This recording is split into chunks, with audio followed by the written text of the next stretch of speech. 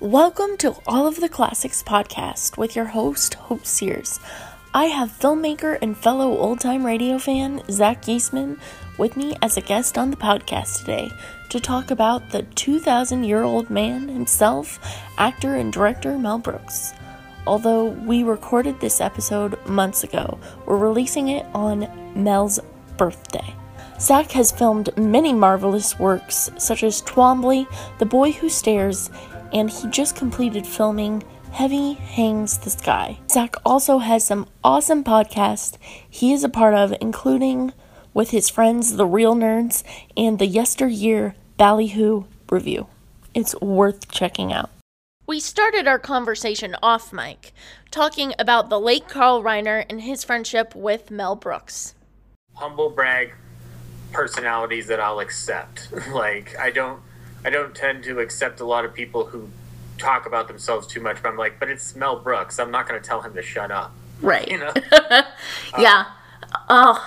Yeah. I mean, when Carl died, I immediately was like, oh my gosh, Mel Brooks how is he doing? Yeah, I was just like, who's going to watch Jeopardy with him? Well, Didn't he also, pass, the day after Mel's birthday? Yep. That's insane. Yep. Yeah. I mean, there's a documentary that I recommend you check out. There's a documentary on Netflix called "If You're Not in the Obituary, Yes. Eat Breakfast," and it's one of the greatest fluffy documentaries I've ever seen. It's not that's not a denigrating thing. It's just that it's not like speaking to a major social issue, but it's talking about a commonality that we as humans experience. And him talking about his friendship with Carl is important to it, in addition to all the other factors. I think a lot of people, when they're going to watch it, they're going to want to watch the Dick Van Dyke segment, which is more than fair. But listening to Mel, Carl, and Norman Lear all in a room with Dick is a treat. And then they did, before Carl died, they did a segment on CBS Sunday Morning talking about the importance of wearing a mask, and they related it to their experience in World War II, because both of them were in the service. Both were more than aware of the amount of commitment it took, both on the home front and overseas, to get that war won. And, needless to say, much like myself, Carl and Mel would not put up with somebody like Mr. Ex-President. And on that same one, they actually had George Takei, and he talked about his experience in the internment camps as a kid. I think I did see that, yeah. Yeah, but it's so their friendship is very interesting. The best exemplar of it is the classic one, which is 2,000-Year-Old Man. You watch the evolution of that bit, it's pretty astounding. Yeah. So you said you found Mel Brooks at a young age. So what brought you to Mel Brooks? Oh, well, specifically, my history with Mel is interesting because my dad showed us when we were younger, Young Frankenstein, but I didn't put the dots together of who made it. That concept of a director was not relevant to me at a young age of 7 or 8. The only director I knew of was George Lucas, and that's just because those Star Wars tapes are so prevalent. And then around the same time, one of my neighbors, who was a little bit older than me, brought over Spaceballs, and we watched it. And that resonated with me more, being a Star Wars fan. Years later, I guess it must have been Spaceballs that kicked it back off. But around 8th grade, I really started digging into Mel. I think a lot of it had to do with, I grew up very isolated. I used to think it was bullying, and now I'm just like, nah, I was just a weird ass kid, and for any flack I got, I gave as much back. But regardless, very lonely, not really having many friends apart from one. And between Young Frankenstein, Spaceballs, Spaceballs has an interesting thing that allows you to look into Mel's filmography, which is, if you recall the scene where they're trying to figure out where everybody's going, and they go, I have an idea, get me a copy of Spaceballs, the movie.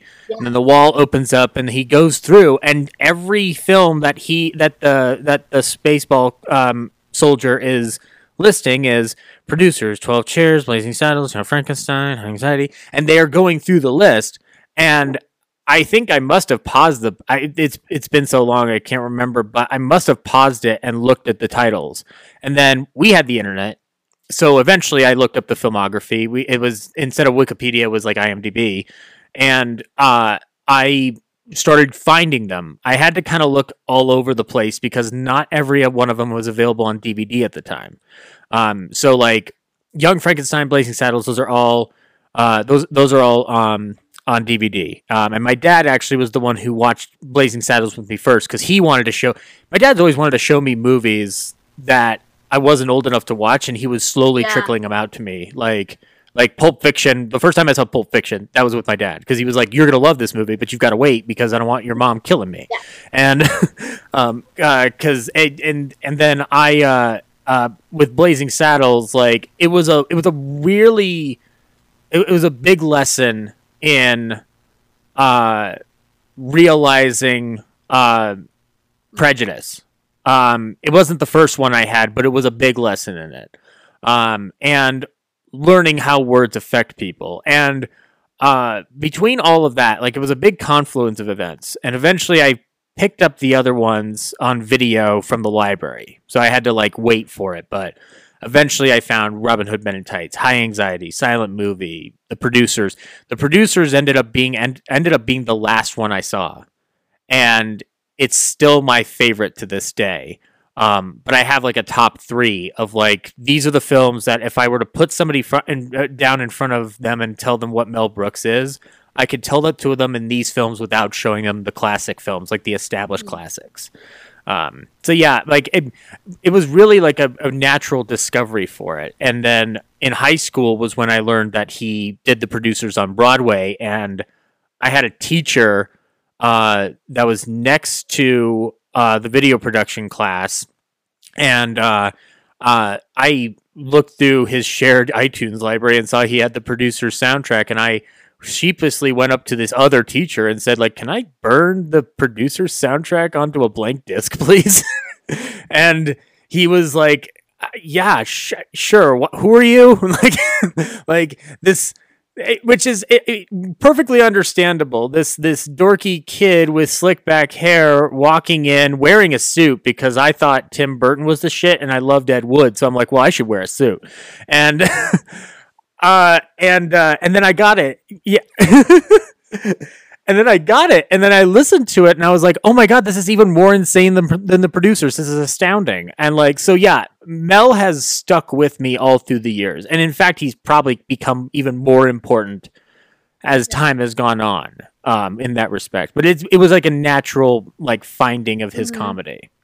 Yeah, I didn't really discover him until, I don't know if I was I must have been in college, maybe high school. I was really into Carl Reiner. So obviously being best friends, I was like, well, I'm running out of Carl Reiner stuff to watch. Although how in the world can you run out of Carl Reiner stuff to watch? That seems like you just pirated everything off the internet, didn't you? Like you took all the Dick Van Dyke, you took all the episodes of Hot in Cleveland that he was on with Betty White. You took everything. I haven't seen that. I've seen like one. I've seen like one. There's I was not a huge fan of the show, but there is a funny like episode where the Betty White character is talking about he won't go downtown. Now the innuendo is there, right? And then all of a sudden, at the very end of the episode, Carl Reiner's character pops up and goes like, all right, I'm willing to try going downtown. And then they actually mean going downtown to a restaurant. And it's like, so like he still was popping all those years down the line.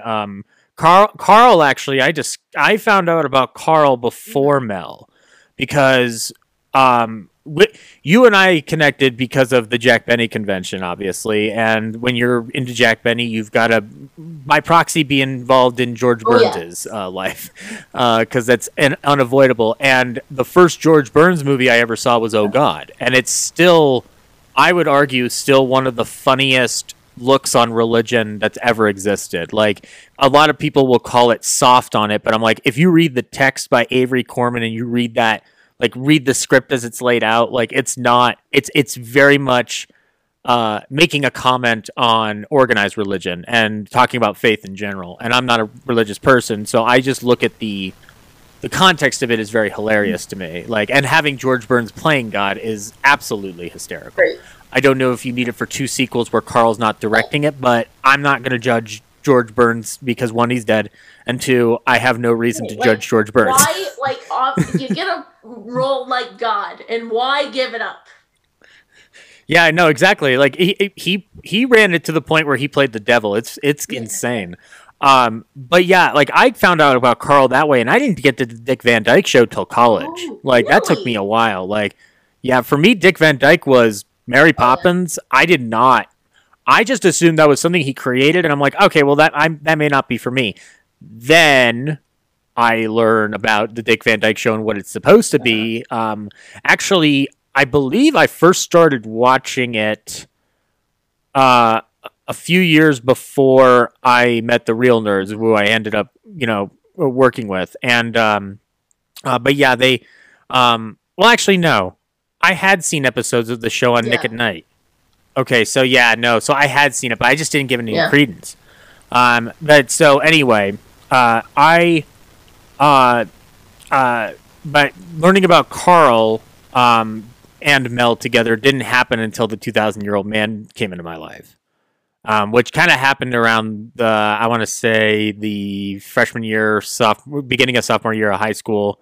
And I found the CDs, I listened to them, and I could not stop rewinding them, like in a CD player that I had, or eventually getting into an iPod and putting them in there and just labeling all the tracks, going like, no, these bits are specific, like the Peruvian Psychiatrist, the intricacies of those albums is wonderful. And so I just took it very seriously. But so, yeah, I mean, Mel's form of humor, is very in keeping with the other entertainers that I appreciate from the past.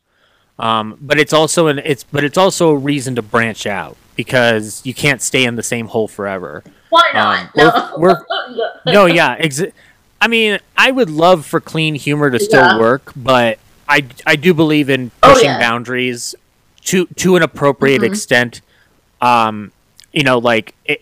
There's a limit to how much you push a button before it just becomes, taunting and mean. And I think that intelligent comedy is able to transcend that and still push the boundary it needs to. And I think that Mel's humor, what it does is it does force questions out of you. But he's not a traditional stand-up like Steve Martin was, and he's not like a traditional TV comic like Jack. He's a writer. Yeah. So he's looking at it from a different philosophical perspective. He's not looking at it from the element of a performer. If anything, like the material he's given as a performer, he's having to act. He's having to play a character. So that's what he's bringing into it. I would say, like, if you found him at high school and college, I'm actually interested to know how that affected your viewpoint of him, because I've always felt like if you find him at an early age, it sticks with you longer. If you find him when you're older, as the world is changing, it might be tough to sit with. I don't know. I'm trying to go back to what I was thinking back then. It's tough, isn't it? Time has not been kind to any of us. What is time? No, it's an abstract concept, as as Hannibal Buress said in Tag. Yeah. But yeah. I think I started off with Young Frankenstein, so I saw promotions. I saw him go whenever. When was that? When was he promoting that? Yeah, do you remember? You mean the musical? Like the musical No, version? they had like a re-release or something, or like the anniversary or something, and like went around and he like started promoting it on like talk shows.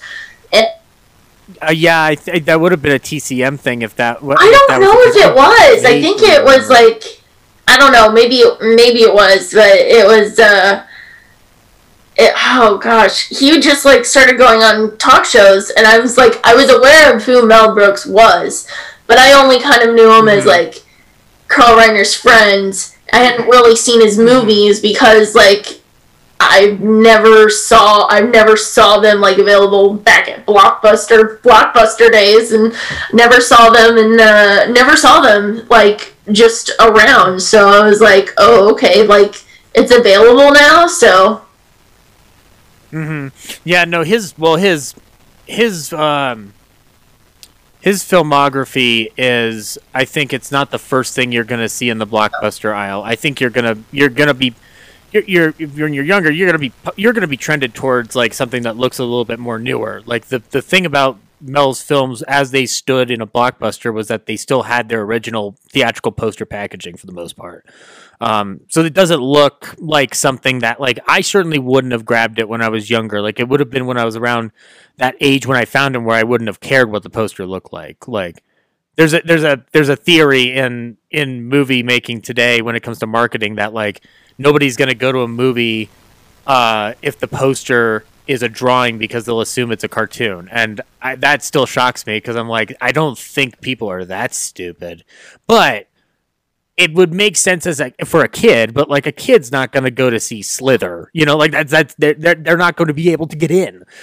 So like, and that's not a direct example. That's just a film that I've seen where artwork has been done for it. Well, I'm like, that's great artwork. I would love that to be the poster for the movie. But yeah, so like, it makes sense. But once you found him, like what ended up being your reaction to the comedy? Like, I think I was more like, I love breaking the fourth wall smartly, and I like how he takes something that like is like, he takes something offensive and makes it not offensive in a way. Like, I mean, to PC standards, if you show somebody if you show it to somebody that's like doesn't understand historical context or understand the context of which it was made, then like I don't think you're gonna get it. But I think if you know that going into it, you're fine. You're like, oh my god, this is hilarious. I understand what he's trying to convey. Yeah. Well, that's good, because then that means that you're one, it indicates intelligent viewing. I do a show where I as of this week, we've started letting out the air out of some people's legacy balloons, because we did The Searchers, and it's a tough film to talk about because there's a lot of terrible shit in it. But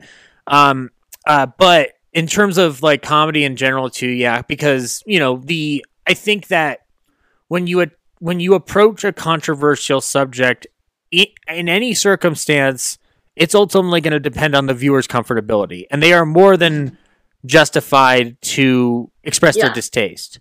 But so long as they're not trying to ban me from watching it, that's where I would draw the line and be like, sorry, you're not allowed to talk here, because like that's where it gets tricky. And I think that with Mel's comedy, I think it feels like through his films, first and foremost, he's a humanist, but he also understands how humans are super flawed, as they can also be super good. There's a running theme in his films that all extends to greed and money, which end up being these very particular vices for the most part.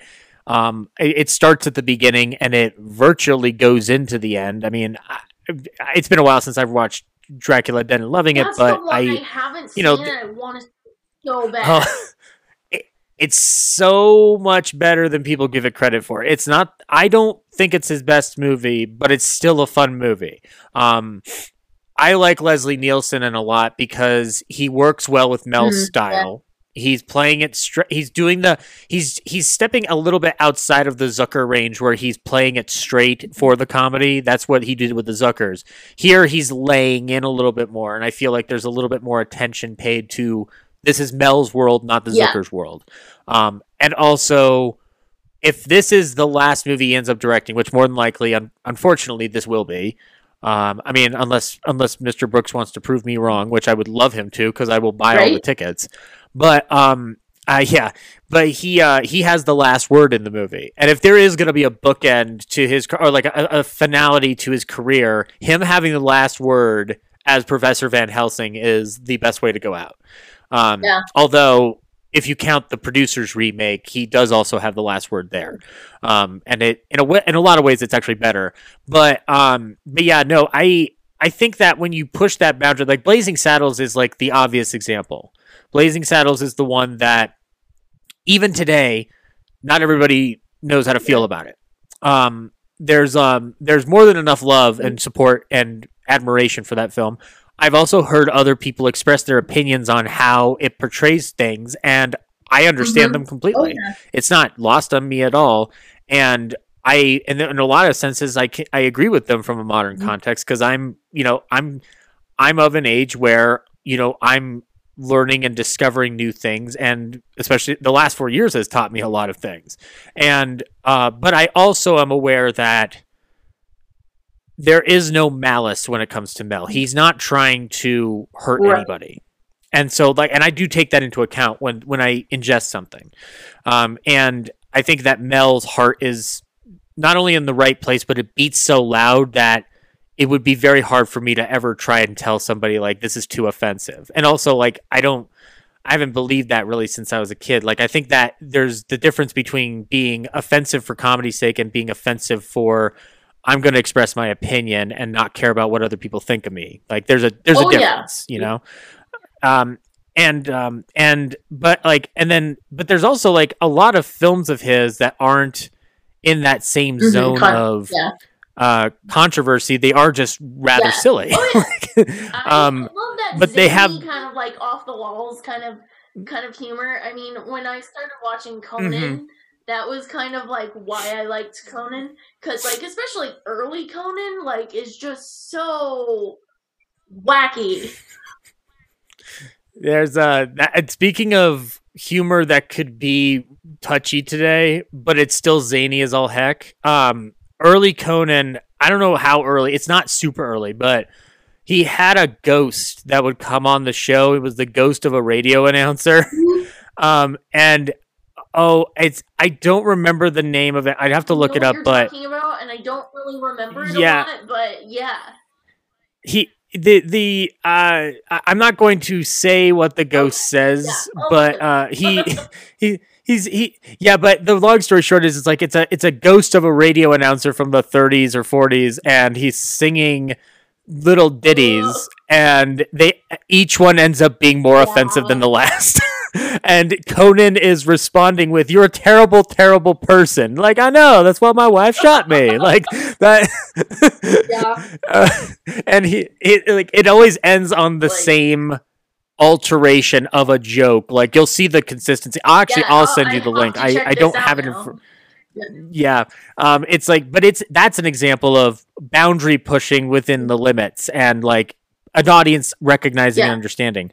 Mel's zaniness and the fourth wall breaking, I think that's what appeals to you at first with Mel. Like that's certainly what hooked me. I'm going like, why are they talking to me? Like that was my first instance of it apart from Looney Tunes. And my reasoning for Looney Tunes doing that was they're cartoon characters. Of course they're allowed to do anything. They're not real, but like real people doing this seems ridiculous. I think definitely Spaceballs was the first one to do it, and I don't think I fully grasped the concept. But when I first saw Blazing Saddles, and you get that shot, that it's this beautiful God shot exterior wide going up, and then passing the Western set and going through the hills, and you see the Warner Brothers studios, and you push in, and then the moment you hear throw out your hands, stick out your tush, hands on your hips, give them a push. Like that's when the brain just snaps, and you're just like, what where did we go? Yeah. And then when you rewatch the exactly, and then you understand, if you rewatch the film, you also understand they've been setting this up. It's just small little things, like, you know, like Cleavon Little riding into town the first day, and the Count Basie band is playing in the middle of the desert for no reason. And actually, Mel's also one of those people who can get away with the most childish gag and make it sound look intelligent. There's a scene in Blazing Saddles that still astounds me to this day that it works. It's right after Cleavon Little has arrived in town. They've all got their guns drawn on him. The pastor has already said, "Son, you're on your own," and he just pulls a gun on himself and goes, "Hold it." Next one that makes a move, he gets it. I'm not going to use the word he uses. And then suddenly, David Huddleston goes, "Hold it, men. He's not bluffing." No. Hush, Harriet. That's a sure way to get him killed. Like, I mean, for people that haven't watched the film, it sounds like we're nuts right now because it's just so hard to explain that he's pulling the gun on himself and talking about himself in the third person. Yeah, and basically holding himself hostage. And the context, he's trying to escape this mob of white idiots by hiding in the sheriff's office.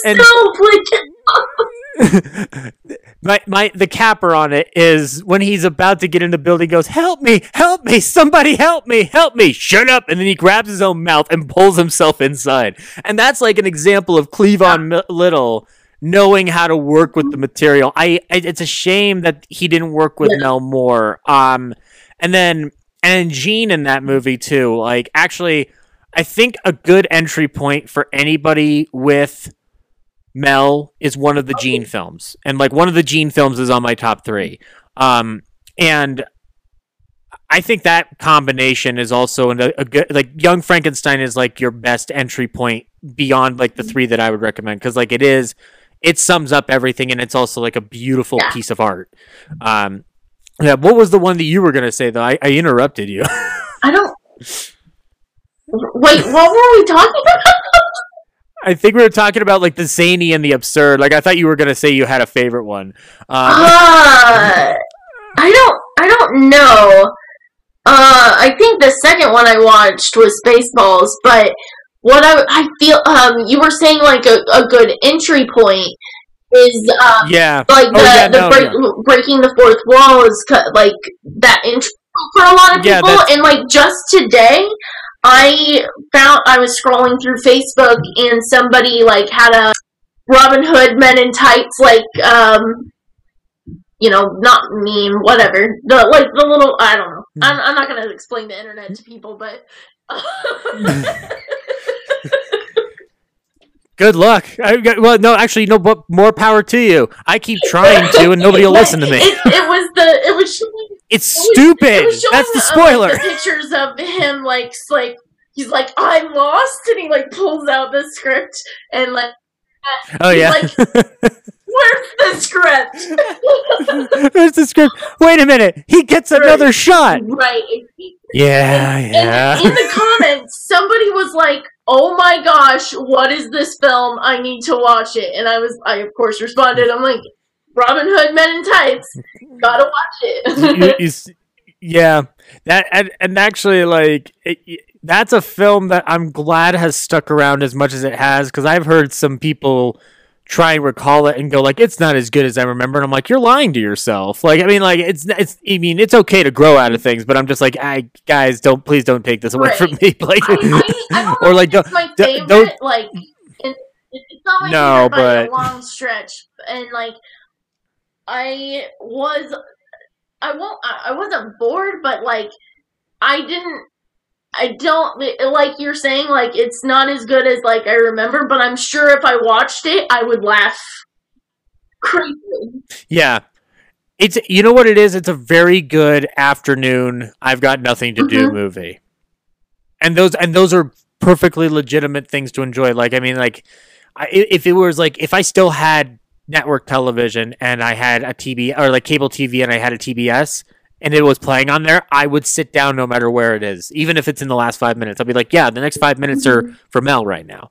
But yeah, like, so that all those elements that Mel brings to it, whether it's that fourth wall breaking or that zany irreverence or his attention to these human themes, like, I think it all kind of I think it ended up forming the way I look at humor. And it also allowed me to basically appreciate all its forms. And I think Mel's very good at doing that because he asks you to appreciate the new boundary pushing, and he also asks you to take a look at the humor that used to work and can still work when done correctly. Now, he worked on Sid Caesar's show. He knows how sketch comedy works. He's not inept to that. In fact, there's a lot of moments in his movies that if somebody were to complain that it feels like a sketch, and I'm like, because it is. Like, he's not lying to you. Do you know what he used to do? You know what? Yeah. You know where he got his start, really? Yeah. I have a feeling that when people look at his later films, they don't understand that the first two films he made are not strictly satires or parodies, or spoofs, whatever terminology people want to use. I'm not gonna tell them to live their lives, but I find it to be like a form of satire or a form of parody. I feel like spoof is not respecting the material you're lampooning, whereas I think like Mel has respect for the Western genre. I think he definitely has respect for Hitchcock, because if you look at High Anxiety, Hitchcock is adorned and admired in that movie to heaven. Like, the humor doesn't come from making fun of Hitchcock. It comes from isolating and commenting on the visual tropes and the story tropes of Hitchcock while still following the rules.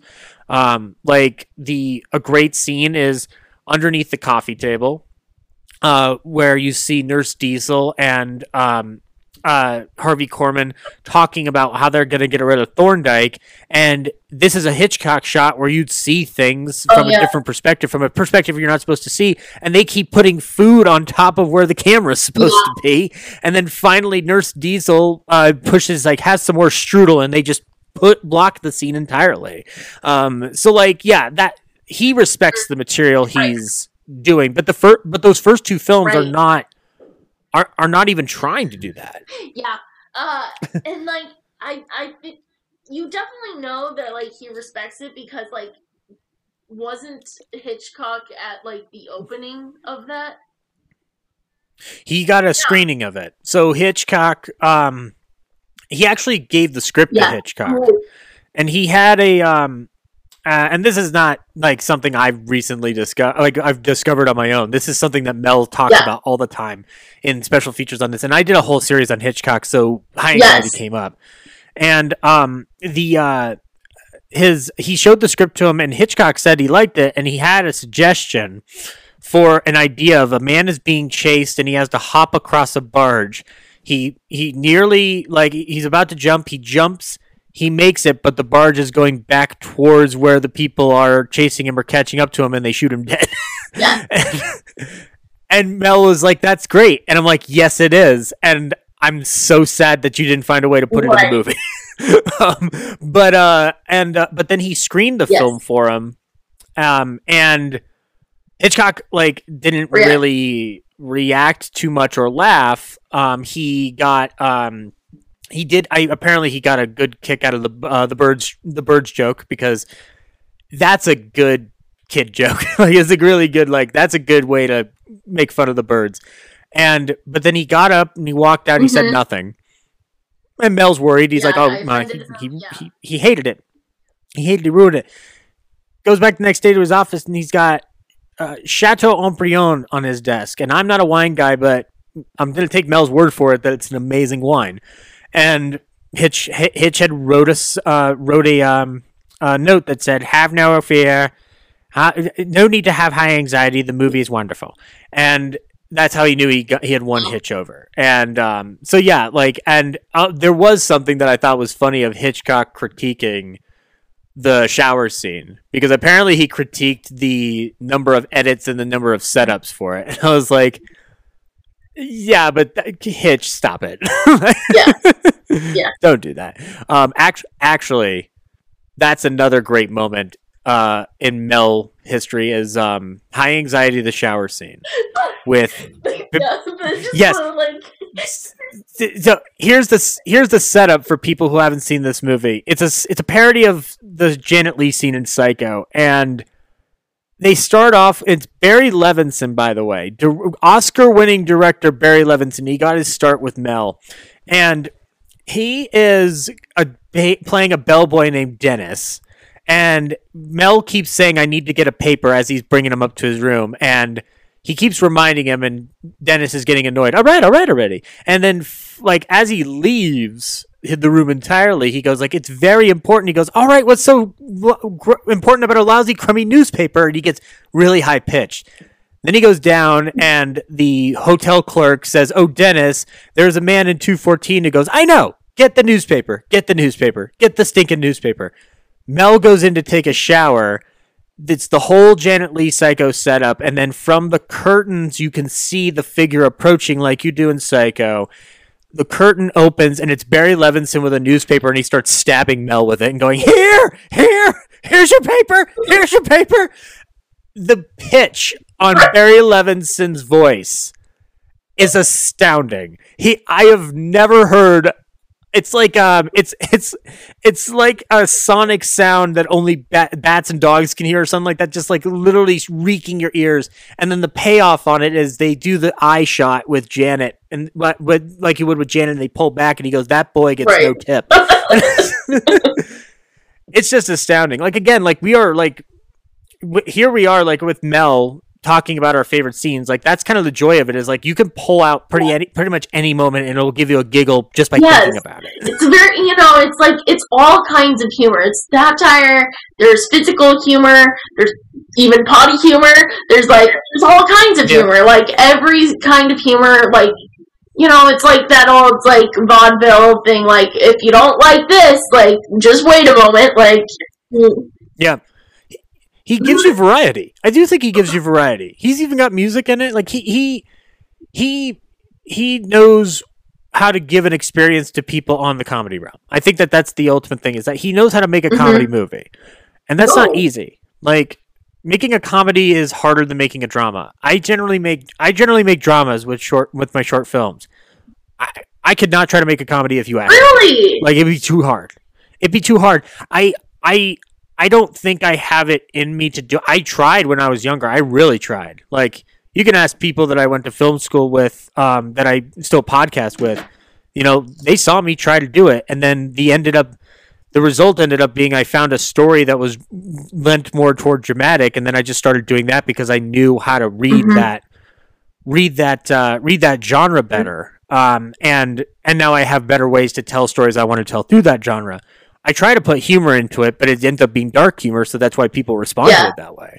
But I don't think I could even have the audacity to try a dark joke like that if it wasn't for looking at the producers and being like, well, this is the ultimate dark joke. This is, obviously we've had ones that are even darker. Borat's subsequent movie film is the latest example of what happens when you push the boundary.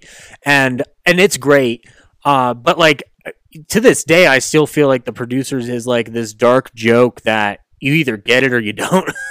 And I would understand why people would have hesitancy towards it, because there's a lot in the concept that is so outrageous that I would understand if somebody would go this seems abhorrent and tasteless. I'm like, yeah, it is. Now leave the room. Right. Yeah. Going to my list of questions that I'll noisily pull out, because that's how it... It's a paper attack. We being attacked by paper? So, whenever I'm editing this, I'm like, oh man, I hear my paper. So I'll just make a thing of it and whip it around. Wait, keep the sound. Ladies and gentlemen, this just updated. President Kennedy has been assassinated off on the grassy knoll. Kennedy dead at noon this afternoon. And then you just hear silence across the room. Actually, this is not comedy related, but I was listening to some Edward R. Murrow programs not too long ago, and you can kind of hear activity in the background. You can hear the news desk, and I'm like, this is a radio version though. Like, they're not in the news studio. What's going on here? And like, I think it's because they're changing into the different clips that they're playing for his Hear It Now program. It's interesting. Like, I've worked in news, and so it's like, it's kind of like, this isn't really related to the audio, but I used to work in a market where they, they showed like the newsroom behind like the anchor desk, and this wasn't a station I worked at, but like I thought that was the dumbest place to put it, not because like, oh, like normally I'd be like, yeah, that's cool, but there was never anyone there. Ever. And so I'm like, you're supposed to be like showing that you're like busy and that you guys are actually doing stuff, and it's like there's never anyone in the newsroom, and this so they don't even have the excuse that everybody's at home. It's just like, what was maybe their excuse that you never heard while working there was like, well, no, there's a ghost back there, Hope. He's running the monitor. He died 15 years ago, but we still see him. We still love him too. I totally know the effect that they're going for, because they have it in like, all the big networks. They have like those shots where like you can kind of see some activity going on in the background. But I just thought it looked sad.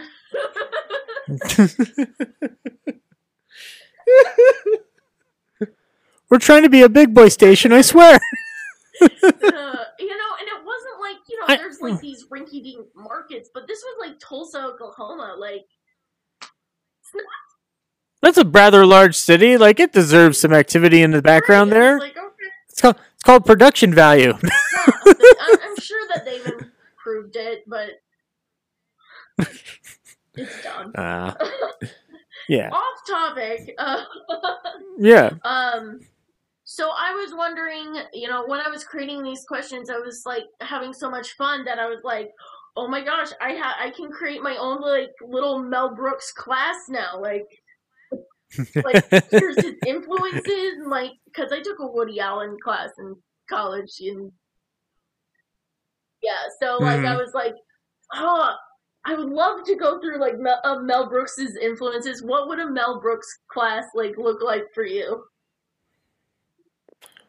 If we're talking about learning like the techniques from him, oh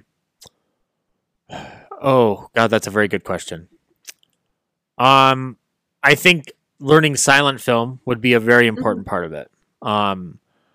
There's physicality in Mel's work that I think is unmatched, and it's there's a lot of study of thought that a good director is good at blocking.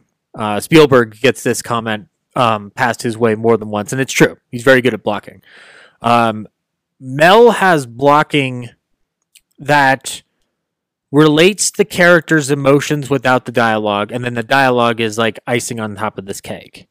I think that if you were gonna show, like, let's say you show a Chaplin movie or a Buster Keaton movie beforehand, then watch the scene in Max Bialystok's office where in The Producers, where Gene is going through Leo is going through the books and tells him the scheme. Like, he tells him what the idea is like, a producer can make more money with a flop than he could with a hit. The blocking in that is so manic and so out of its mind. There is a couple of things at play there, and I think that understanding how slapstick works, starting with silent and going up into the late 40s, would help you understand how he's able to block out a scene, how he's able to communicate the language of manic nonsense. There's a language to nonsense. You just have to realize that it's consistent of a lot of things that do make sense to people on an emotional level. I think another one would be understanding limitations, because we talked about breaking the fourth wall. He doesn't do it all the time. in fact, it seems like he saves that only for when it's needed. And I think that restraint is a very good thing because he also knows when to pull back. He also knows when a scene's getting too silly and it needs to be sincere for the moment that's happening. And also, at times, I get the feeling that a scene that plays off as silly is actually sincere. A great scene, there's two great moments that exemplify this. One is, have you seen the 12 Chairs at all? Yeah. Okay, the 12 Chairs. For anybody who doesn't know, it's a story based out of post-revolutionary Russia, where a former aristocrat of Russia's royalty has a mother-in-law who dies and reveals that she sewed the family jewels into one of 12 chairs that they owned when they were of nobility, and he goes on a quest with a street con artist to track down the chairs, and it's Ron Moody and Frank Langella. And there's two moments in the movie. One is the setup for it, and then the other is the payoff at the end. But when Frank Langella tells Ron Moody, "I need you to fake having a seizure so that we can make money," because the idea is if he fakes a seizure on the ground, he can Frank Langella can be like, "Epilepsy, the same thing that took our beloved Tolstoy. Give from the bottom of your heart." And that scene is played for laughs. By the end of the movie, spoilers for the 12 Chairs, I'm sorry, but Ron Moody is basically left by Frank Langella. He's like, "I can't afford you, old man. I can't afford you." And our quest is over. We didn't get the chairs. And Ron Moody then gets on the ground and starts shaking. And he attracts a crowd. And Frank Langella doesn't notice at first. And then he goes back and he sees that Ron Moody is doing the seizure. And his light clicks off. The light clicks off for two things. Number one, he can make money again, which is, obviously that's important if you want to eat. But number two, he's like, "I can't let this old man go. Like, he needs me." Like, he literally has no other idea of how to live apart from having somebody around him. And that's when he doesn't say anything to solidify the friendship. All he says is epilepsy. He goes back into his con art spiel. So it's as if though they're going to be partners for life. The other one, which is a moment that makes me cry a lot now because of Gene's passing, is at the end of Blazing Saddles when Cleavon Little is about to ride off and he passes by Gene Wilder, who at this point has broken the fourth wall completely by eating movie theater popcorn in the 1800s. And he goes, "Where are you headed?" And Cleavon goes, "Nowhere special." And Gene Wilder tips his hat up and goes, "Nowhere special. I always wanted to go there." And then they just ride off. And that's a funny moment. But now as Gene's dead, I'm like, this is goddamn making me cry. And so, like, I think that you have to understand that humor is not played solely for laughs. It should come from relatability to those characters, knowing when to pull back on the silly and embrace that there is sincerity. Something that I think you'd be surprised at in a Mel Brooks movie is how much it can make you feel. I think that, like, History of the World Part 1 might be the exception because it is literally a series of sketches that you could have seen on Sid Caesar's show. And it's fun, but it's not aiming for anything above what it is. But, like, I mean, Spaceballs has its moments, but, like, if you really look at the ones where he's, trying a different idea or experimenting with something, he's going to teach you about how natural human emotion and human behavior and when to pull back on the silly and embrace the sad is essential to that comedy. And then I think the other thing would be respect for the genres you're going to tackle if you're going to go doing his line of filmmaking. I think there's a lineage for most filmmakers from the past. Even if they're not drawing from it, they have innately learned something through that connection. Like I do it on my show all the time, and when it comes to Mel is part of a lineage that starts with Ernst Lubitsch. Ernst Lubitsch starts with the idea of pushing those boundaries, and he does it primarily with To Be or Not to Be, but he also does it with Shop Around the Corner and Ninotchka. Mm-hmm. That's a movie that that pushes a huge boundary that I didn't think was possible until I saw it, and I was like, "Oh my god, they got away with that," because it's pro-communist, guys, or it's not anti-communist, but it's not pro-communist, but it's somehow they circumvented the censors. But Mel, then it goes into Mel, and then Mel has gone on to inspire, I'd argue, Taika Waititi. And it's not just because of Jojo Rabbit. If you've seen Hunt for the Wilderpeople, he's drawing off of Mel Brooks tropes, embracing a concept that has been utilized for saccharine, like indie dramas or indie dramedies. He's made it into a full-blown comedy with the same tropes about like helping an adopted kid get back to the orphanage. Like that kind of mentality. And you can definitely see it in Thor and Love and Thunder. And obviously Jojo Rabbit is the big example. So I do think that if you learn to respect the genre and understand where these things started and where they're going, I think that should be a part of Mel class, as it should be for any class. But I think with Mel especially because all of his films, to some extent or another, tackle a genre of film. They may not be parodying a movie, but they're tackling a genre of film. So like, The Producers is a showbiz comedy. It's making fun of show business as its form, but it also kind of makes a comment about showbiz comedies in general, like the put them on a show attitude. In this case, they're trying to put on the worst show. The 12 Chairs kind of makes fun of historical epics or sincere art dramas while still being an art piece, because there's shots in that movie that look like a painting. And then you get into Life Stinks, which is a direct commentary on 80s capitalism and the overconsumption and consumerism. So like I think that there's a respect of just understanding the art form of the thing you're doing, because he's talked about it in interviews where he's like, I'm a movie fan. I love these movies.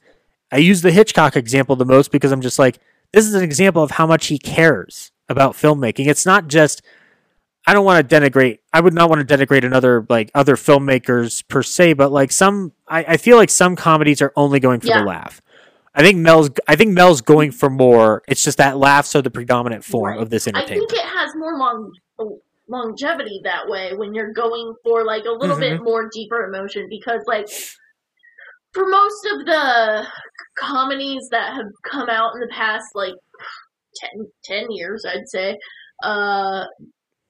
you don't remember them past like their cycle of the year, you know?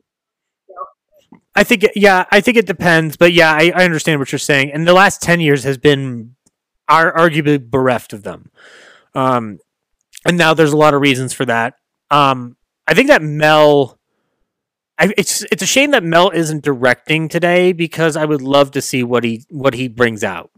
I don't know how well it would work, but I would still want to see it. And I think that, you know, I kind of wrapped up what I would put in the Mel Brooks class, but I think that there is this added note of embracing insanity that brings forth sanity in the process. I'll tell you that, like, I have a lot of things in my life that I turn to comfort me when I'm feeling mentally distressed, which ends up being 99% of the day. And Mel's films hit a certain spot in me of kind of like blossoming forth an imagination that I don't always feel is possible. What's funny is that, like, I don't think I would be a fan of Mystery Science Theater if I wasn't a fan of Mel Brooks first, because Mel Brooks was the first person I saw who made a movie that then decided to disrespect itself for 5 minutes by breaking the fourth wall and going to Warner Brothers in 1974. Like that's where I'm just like, oh yeah, these are make believe. I don't have to put in the same amount of sincerity as others might, but I can still respect that form and treat it with that respect while still understanding, like, it's a movie. You know, he reminds you that a movie is a movie, and like that, and that's fun because not everything is going to be an art piece. And he exemplifies how you can do that in an artful way by going like, look, I'm going to start you off in 1874, and then I'm going to bring you up to 1974, and I'm going to have Harvey Korman named Hedley Lamar running through a theater going Raisinets, you dropped your beads, going in, seeing that he's supposed to be part of the climax at the end and going, and then getting out, and then And then as he dies, looks down and sees Douglas Fairbanks' handprints and goes, how did he do such terrific stunts with such small feet? Why is that line in the movie? It doesn't matter. I heard a story about that, but I can't remember what it is. I would love to know this story because I have not heard that at all. It's been such a long time. I don't remember. I will have to look this up because I'm sure it exists somewhere on a podcast or something. Yeah. The good news about Mel's also is that he documents his stuff really well. And I think that a cool thing about what Mel has done is that he isn't afraid to talk about his own legacy, and he's proud of it. Like, that's a form of self-pride that I don't possess. But or like when I talk about it, I tend to criticize myself and praise the people around me because I'm just like, yeah, they are actually doing all the hard work. Like, I'm just standing here talking, like, like here, you're doing the correct job. You're listening politely, but yeah, of course, like, and I mean it because like I ramble on like an idiot, but I think that something that of Mel's also that we don't talk about a lot, or like when we do, we think of only the producers, but he's a hell of a songwriter. Oh my gosh. I was like looking at some of the stuff that he's written for these movies, and I was just like, there is a lot of good stuff here that he's written. Like, yeah, and that was what I was going to add to the. I should have added that to the masterclass of Mel Brooks because he learned this apparently from the Marx Brothers, which is like the Marx Brothers. If you know anything about them, they're something that's essential to their films is music.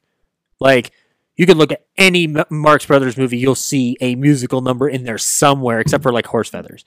And no, not Horse Feathers. I'm sorry. Monkey Business. Horse Feathers has one of the best songs, which is Everyone Says I Love You. How am I forgetting my favorite Marx Brothers movie? Yeah, no, Mel's songs, like they start like as his career has taken off. It starts off with Provocation, and then it ends with the world embracing that provocative nature. Like, because Springtime for Hitler is one of the greatest songs ever written. It's also one of the hardest songs to tell people like this is one of the great songs. But if you don't know what the context is, it's going to sound offensive. I wanted so badly.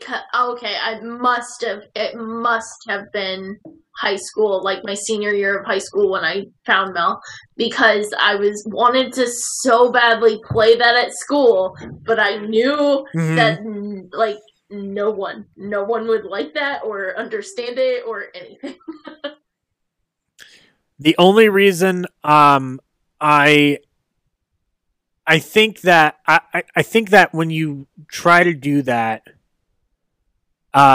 I think that a few years ago would have been easier. I think it's a little tougher now, and rightfully so, because there's been some things that have come to light. But yeah, you know, like I have no problem singing that song aloud, because then if somebody were to ask, I would stop them for 5 minutes and be like, "Here's the context of this piece," and then they might understand it. Now, if they didn't, I would totally understand why they think I'm a terrible human being. But also.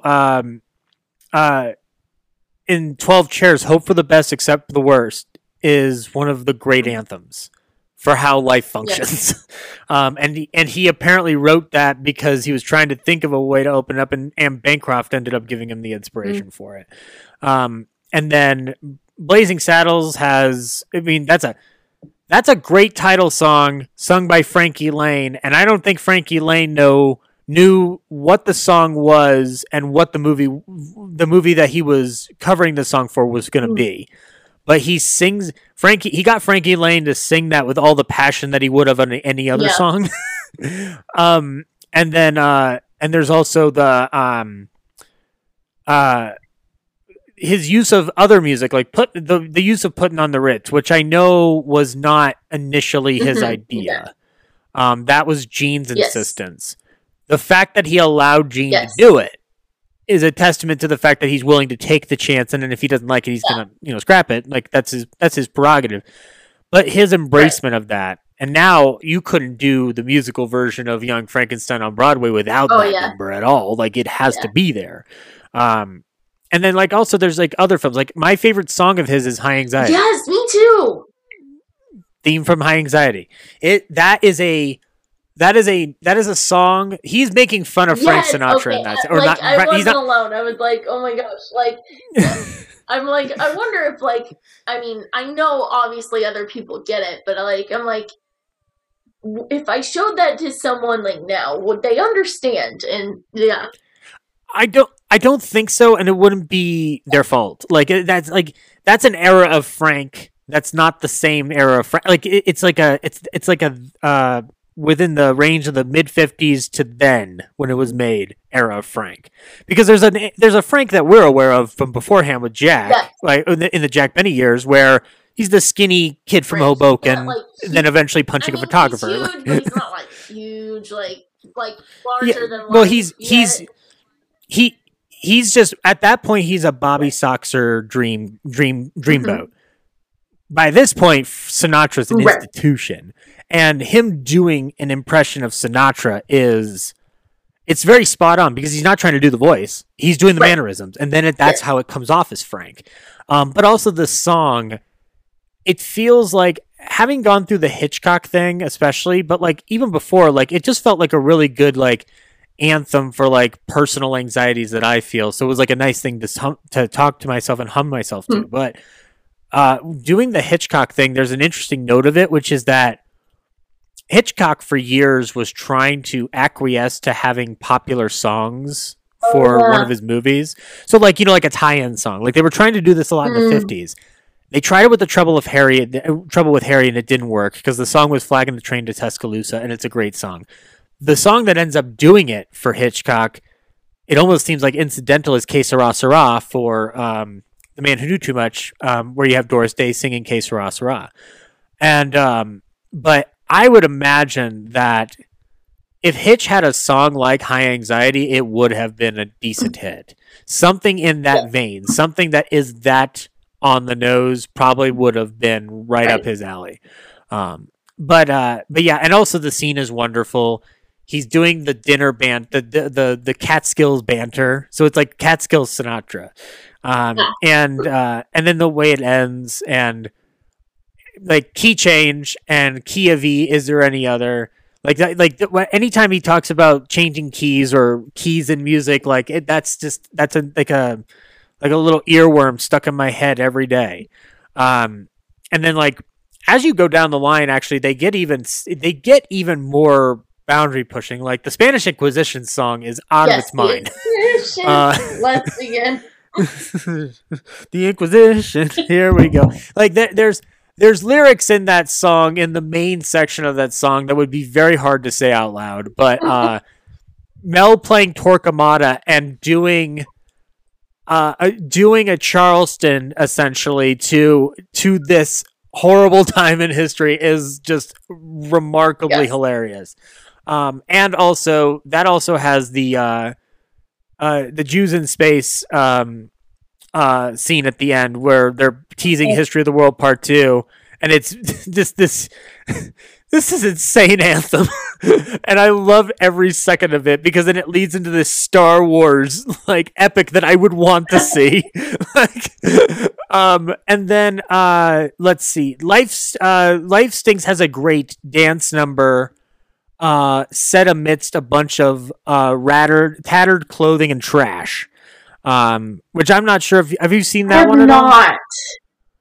Okay, you wouldn't be wrong with this because I think a lot of people have trashed this movie and I think they're wrong. I want to see it. Obviously, I want to see anything of Mel. Yeah, this is one I would seek out before even Dracula Dead and loving it. Life Stinks is a movie he made to comment on poverty and homelessness in LA, and it's a very, very simple premise.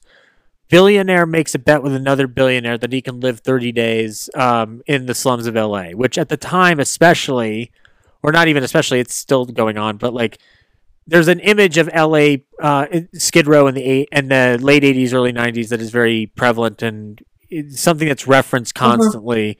And there's a scene with him and Leslie Ann Warren where they're in an alley and they're falling in love with each other, and suddenly this huge pile of clothes in this warehouse that they're in, suddenly the lights pop up and they're dancing. It's two hobos dancing, and it's magical. Like, it's fucking magical.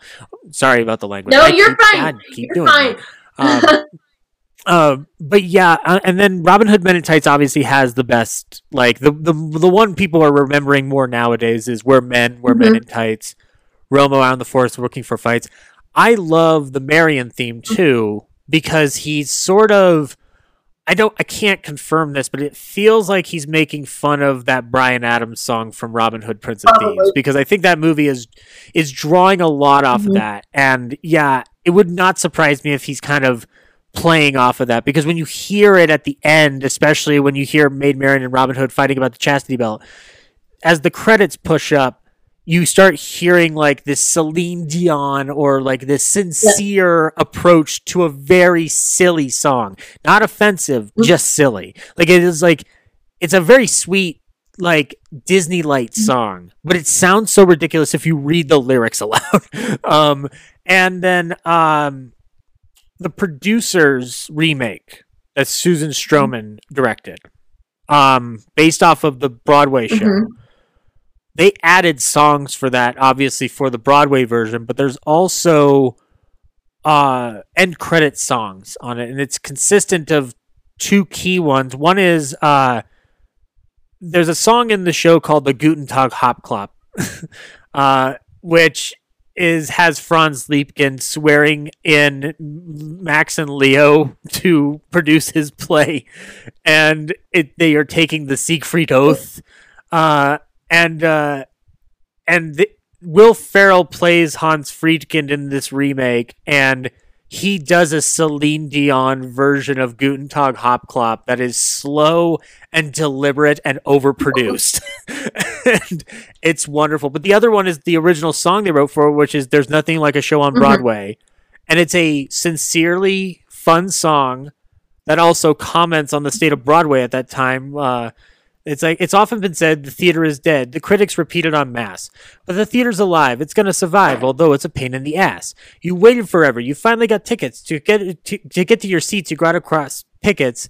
The guy to your right is frightfully tight. The guy to your left appears to have rickets. The music sucks. The lyrics are yuck. The casting is all wrong. And when you reach the bathroom, the mile is 5 miles long. But still, there's nothing like a show on Broadway. There's nothing like a Broadway show. Like, so like that. He's still got it all those years later, especially when he's writing with Tom Meehan. He seems to really click with the music. And there's ingredients to Mel's films that I think, like, it's not just Mel; it's the people around him. He has a great sense of community and repertory about him. Yes. I think definitely work. I think a lot of his work and a lot of the people that I admire, directors, they just use the same people over and over because they know what works for them, and there's a trust there. Yeah. Now we haven't really talked about his remake of To Be or Not to Be. Yes. It should be noted that he didn't direct it. He didn't direct it, but I think he definitely one of his I would say one of his big film roles. Where he's the lead star. Yeah. So first of all, it's directed by his choreographer Alan Johnson, who Alan Johnson had worked with him all throughout his career, and I like this remake a lot. And that sounds like sacrilege because the original is one of my favorite films of all time. Yes, it's Benny, but it's also Lubitsch, and it's also making fun of Nazis. Why wouldn't this be on a list of everybody for a top 5? But that's me being snobby. But the remake presents a couple interesting factors to it. Number one, you've got Mel and Anne together on screen, which is something that the only other time you got that was her cameo in Silent Movie.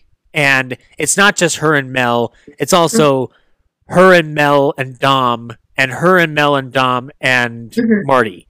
So you've got it's a different situation. Here they're actually doing an over exaggerated version of what their relationship might look like. But it's obviously rooted in that original script by Edwin Eustace Meyer, and which is actually more like Lubitsch wrote it and then other people like took down the notes is what I was learning through my research. But the remake does some things that heighten the ridiculousness, and I think that's where it throws people. I think in a post World War II world, there's less of it feels like there was less of a need to bring the sincerity that Lubitsch does to the original, because he's making this in the middle of World War II, like just at the precipice of World War II, at the cusp of everything going off. And he's not going to shy away from the sincerity that needs to be approached with this subject. With Mel, having done the producers especially, he's not going to pull any punches. He's certainly not going to. Like, he did the producers. Yeah, exactly. And also, the film actually breaks some interesting boundary, and I know that this is not like the this may seem like disingenuous. I don't know, but like this is a fact that I learned in college, and it kind of blew my hair back. Which is, this is one of the first movies in at least on American stateside to acknowledge the persecution of homosexuals in the Holocaust. Now, when you talk about the portrayal of homosexual characters in Mel's films, it gets tricky because the stereotype is outdated. And I don't find it hurtful, but I'm a straight guy, so I have really no reason to talk. So, but it's interesting that he made a movie that comments on something that no one was really privy to, or nobody even thought about.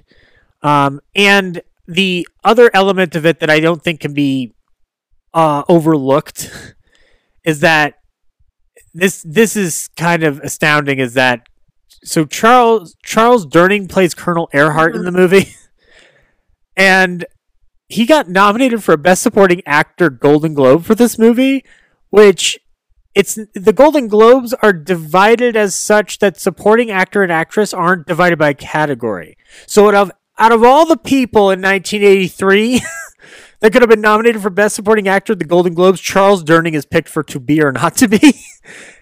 It's interesting, to say the least. And I know the Globes have, but yeah. So I think it's something that people shouldn't shy away from. I think they should watch Lubitsch's film first, but I would seek this one out because it's a good comparison game. And I'm always kind of pro remake anyway, because remakes have been happening since the birth of cinema. For people who like The Maltese Falcon, guess what? That's the third time they remade that movie. Frankenstein had been made before Karloff's version. Sherlock Holmes had been on screen before The Hound of the Baskervilles happened. So it's like a constant cycle, like everybody. I think that there's a lot of austerity to Lubitsch, and I think Mel, under the producing wing and having Alan Johnson direct it primarily for that blocking and action, I think he does a fine job. I don't think his performance is as good as Jack's, but they are different performances. Yes, they are. I think that's why I like them both a lot, is because they're both very different performances of that character. Yeah, I think that Brooks's version of Tura, but now he's called Bronsky. They're different names, but they're the same character type. He's leaning into the hammery. Brooks is really leaning into the hammery, and he's lampooning his own vanity. That he seems to be more than willing to admit, which is neat. Is one of those reasons I like him. He's not ashamed to be himself. But also he's because he's leaning more into the humorous side. there are moments where Jack Benny's performance is a little bit more subtle and a little bit more intricate. Brooks is going broad. That doesn't mean, again, this movie does have heart and sorrow in it, as it should, because of the subject they're dealing with. But the balance is different. I mean, one of the tie-in songs for this movie is the Hitler rap. Which is a funny song. It's not a song I would play like outside of listening to it for comedy's sake, because it's somehow, I think it might be like even more boundary pushing than Springtime for Hitler, because that it's kind of using the same sympathetic beat for It's Good to Be the King, which is the fun version to listen to. But then it's doing the Hitler version of it, and it's very, very, very touchy, and it's very, very off the wall, insane, and definitely offensive. It's offensive, but it's Mel. I'm going to trust him with that material, because like I wouldn't trust every single person with that material. If it wasn't Mel, that would definitely be taken in a different context. Yeah, and I would rightfully, hold up my hand and go, "Excuse me, why are you doing this?"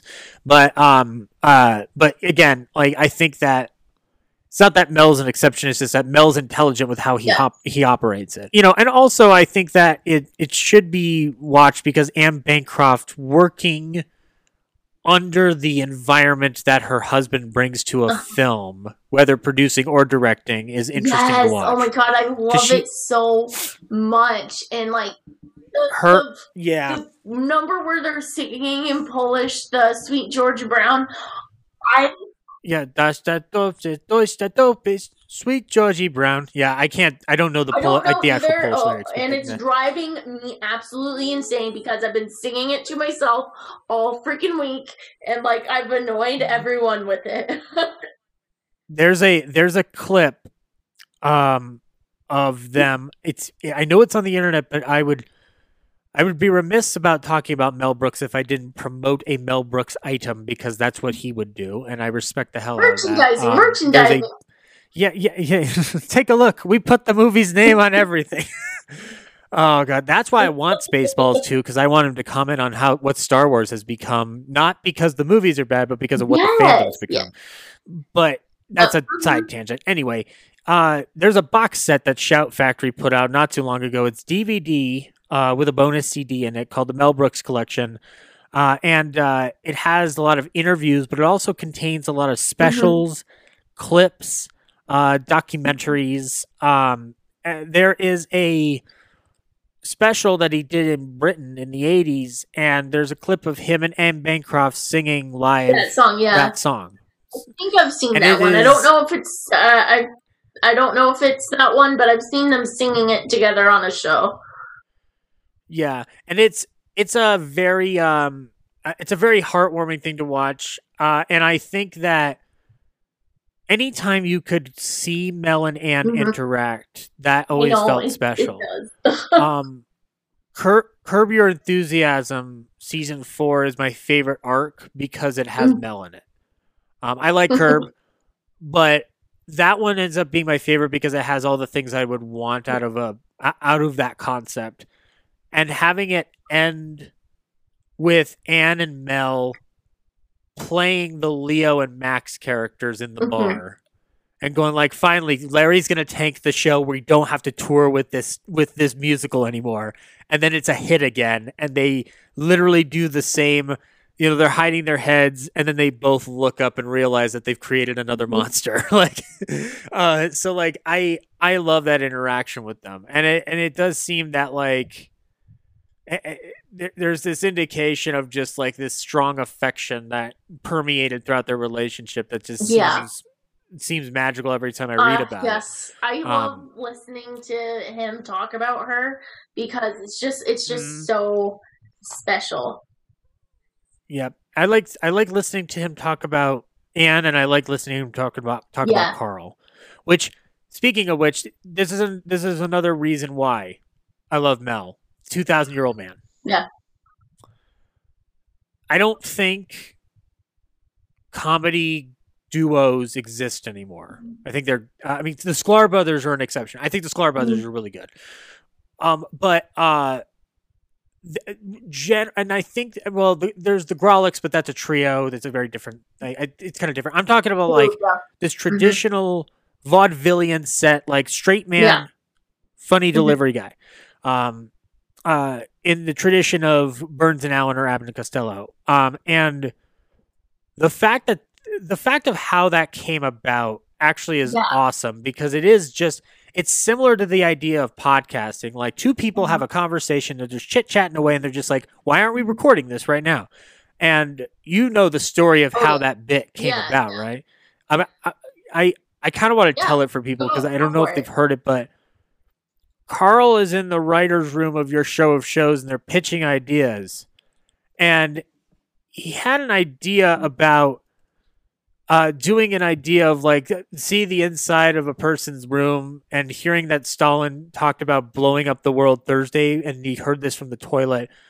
And he went into another spiel about it, and he went over to Mel and goes, here's a man who was there at the scene of the crucifixion. And then he goes up to the man and goes, sir, did you know Jesus? And Mel just responded, thin lad, wore sandals, walked around the store, never bought anything. And they ended up doing that for friends. And then one night at a party, they did the bit. They had a couple people come up to him. I know George went up to him and said, if you don't put that on a record, I'm going to steal it. Like, did they go to one party? Or, like, I feel like they did it over a couple of parties because like, Burns said that, and I've heard him say, like, Steve Allen said that, and, like... Oh, Steve Allen didn't say... Steve Allen said, look, I want you to put this on a record. You guys need to put this on a record. I will give you the studio.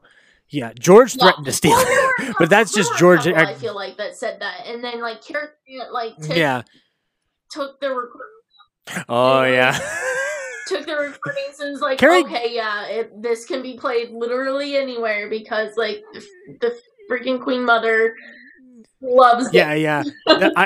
Carl's line about it is going like, Mel, we can get away with this whatever we want. The biggest shiksa in the world loves it. And actually Eddie Robinson apparently goes like, I want to play that 1,000-year-old man. Like, just like, that would be amazing, but no. But they ended up recording it, and the initial album, the first album, the 2,000-Year-Old Man itself is only like a 10 to 12 minute section of the album, and then the rest of it is other sketches. There's even one where he's interviewing a guy from Argentina who's works on a coffee plantation, and it's slowly revealed that he's a Nazi in hiding. And they keep, and in the other albums they do that bit, and then they'll do other extra bits, and then finally they drop the shroud. The last two albums end up being just the 2,000-Year-Old Man for about 50 to 70 minutes, depending on the length. 2,000-Year-Old Man in the year 2000 is actually kind of lovely to listen to because it's the last time they really did it, but number two, it's just like, it's an interesting like ending point to this. They won the Grammy for it, but they're still like, you notice that they still have that energy going. And Carl was one of the best straight men that ever lived. And in knowing how to play off of Mel, like Carl and Bud Abbott are in the same league where they are like the best straight men that have ever existed. Like, because they know how to play into the joke if they need to. Like George is my second place because George freely admits all I did was say, Gracie, how's your brother? And then I would let her talk. But I would argue that George gets the laughs too. But Carl does this thing. There's a clip that I know you've seen if you've watched their television appearances. There's one they were doing on the Danny Thomas show or Danny Thomas special. And they're talking about singing opera. And at one point, like, he asks Carl to sing a note, and Carl just belts out this operatic note that you swore Alan Jones from Night at the Opera was singing it. And it blows Mel's mind. And he just takes it aback. He's clearly heard this before, but he overacts to it because he's talking about the idea of applause. And just that you watch that friendship back and forth. It's magnificent. It's so good. Yes. I love it so much. But yeah, so that's kind of like how I look at it, and the friendship with Gene, obviously, I think that goes without saying. They only did 3 films together, but those are 3 American classics. It's not even we're not even talking about Mel just in general at this point. We're talking about like these are cinematic classics. The producers won an Oscar for screenwriting. Blazing Saddles was nominated for a couple of Oscars, and Young Frankenstein is a perennial favorite. Like that combo seems to be made of magic. That I think that Gene was really good at tapping into what Mel brought to human behavior. Yes. He could play a nervous man full of ambition. He could play a drunk gunslinger that's supposed to be Gig Young, and or he could play a disgruntled son of a Frankenstein. And I think that I feel like there was this part of me that when he died, a lot of people went back to Willy Wonka. I went back to Leo Bloom, and there's this scene in the movie. It's one of my top. My 3 top Mel movies are the Producers, The 12 Chairs, and High Anxiety. Those are the ones that I pick for people to watch. And there's a scene outside of the fountain where they're talking about how the scheme will go down, and it's a wide shot, and you hear Leo go, "But if we get caught, we'll go to jail." And, Max goes like, don't you feel like you're already in jail? Don't you want to be a butterfly? Don't you want to spread your wings, flap your way to glory? And Gene says, you're right. I'm tired of, I'm so tired of being treated wrong by people who I'm smarter than, people I'm better than. I want everything that's ever happened in the movies. And he says, I'll do it. And then the fountain just bursts with water in the most over-exaggerated fashion. And then Mel and his cameraman, God bless them, they get off that tripod, and there's this underneath shot of Leo Bloom embracing the madness. And he goes, I'm Leo Bloom. It's me. It doesn't matter who I am. Like he is embracing this transformation that Leo's about to have before they, get to the point of having to blow up a theater. That's the one thing I think in the Producers that hasn't aged well is blowing up a theater. Like I'm just like, they're not. The theater's empty. It's hard. The amount of passion that he brought for it. So like, and then Madeline Kahn. I mean, he worked Mel between Madeline Kahn and Cloris Leachman.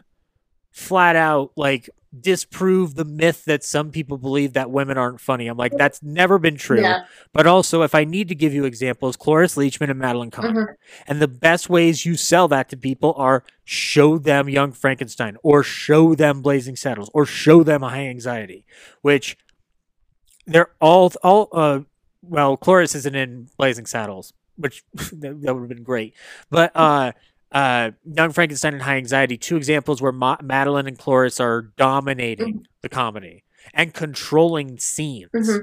Like Elizabeth in Young Frankenstein controls the scenes that she's in. She's like it's almost like the men in the scene are having to fight how funny she is. And Cloris does the same too. Like, who takes the thunder away from Gene Wilder? Only the person who, when their name is said, can literally conjure thunder. Like, I'm not gonna try. It's. I think that it's, and there's other actresses he's worked with too over the years, but I do think that like Cloris and Madeline were the prime exemplars. Dom DeLuise, I love when he works with Dom because he knows how to use Dom. Yeah, like he knows how to use him in sparing parts. There's not very many people like that. I feel like know how to use Dom well. I think when you got him with Bert, it worked. Yeah. Like Smokey and the Bandit Part 2 works because Dom's with Bert and it's just fun. Not as good as the first one. It's fine. It's not the third one. That's all I care about. It's not the third one. The third one's kind of a mess. The End is a fun movie. But like Dom, I do feel like Dom worked better as a supporting character, and I think that Mel knew what to do with him because he knew how to elicit the zaniness out of him. I think the best work he ever did with Mel is easily the 12 Chairs because he's playing a character. And it's not just a cameo. And I think Father Fyodor is, he has an arc that I don't like hate the character by the end of it. I know I'm supposed to not like him because he's the scheming priest, but I'm just like, yeah, but he's, if the theme of the 12 Chairs is to talk about how much their lives are upended and how greed is a motivating factor for them, like he is a truly sympathetic character in that respect. I mean, Pizza the Hut is fun.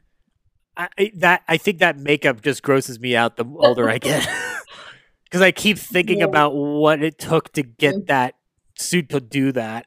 And I then don't also, like to think about it.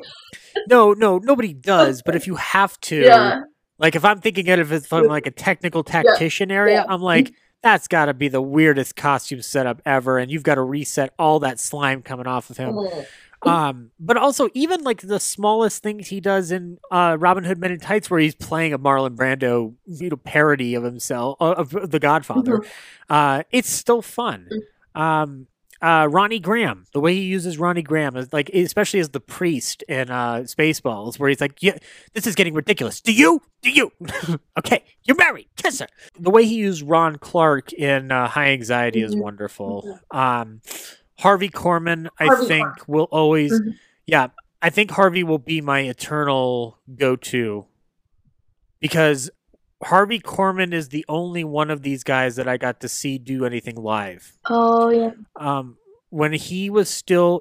So later on in his life, before he died, Harvey and Tim Conway, who were on the Carol Burnett show, did a tour called Tim Conway, Harvey Korman Together Again. And they didn't have Carol with them, so they had like another person coming in for the Carol ones whenever they did a sketch where Carol would have been in it. And I got to see them both live at the Buell Theater here in Denver when I was a kid. Oh, special.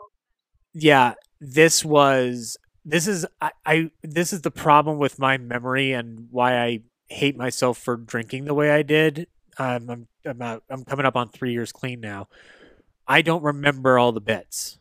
I used to remember the bits that they did. I know they did the dentist sketch. That's the only one I remember. The dentist sketch, because you're never going to not do that. But like the fact that I got to see Corman do his stuff live, it makes rewatching Blazing Saddles especially very special. And also High Anxiety, because High Anxiety, he's so good in that. The scene where he's making the patient think that he's still seeing werewolves is the meanest / silliest / hilarious, most hilarious thing I've ever seen in my life, because he has to switch from looking concerned to being an asshole in the span of like 2 seconds. So he puts that teeth back in, does this, and then he takes it out and goes like, so yeah, it's. Again, we could be going through the collaborators all night, and I've definitely gone through them all. But, right.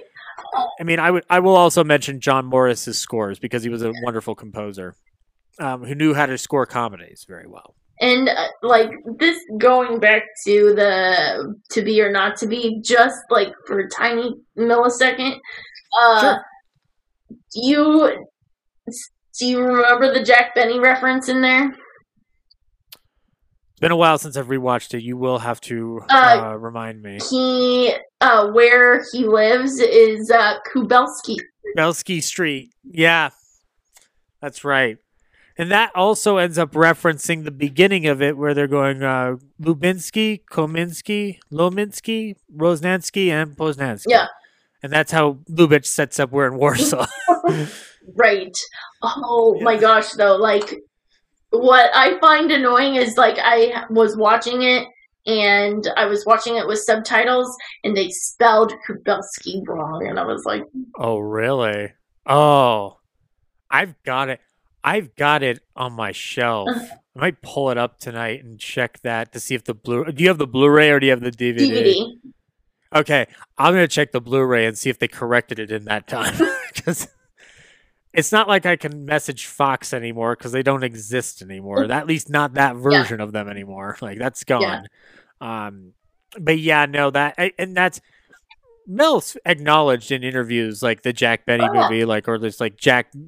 He's mentioned Jack, which I always appreciate. Like that's a first and foremost thing with me. If you respect where it came from, I don't care what you do with it. Like, I mean, I'd be hard pressed to think of an example necessarily within the recent times, but like, yeah, if you respect the material, like, go nuts with it, man. Like, it's a story; it's gonna be retold no matter what.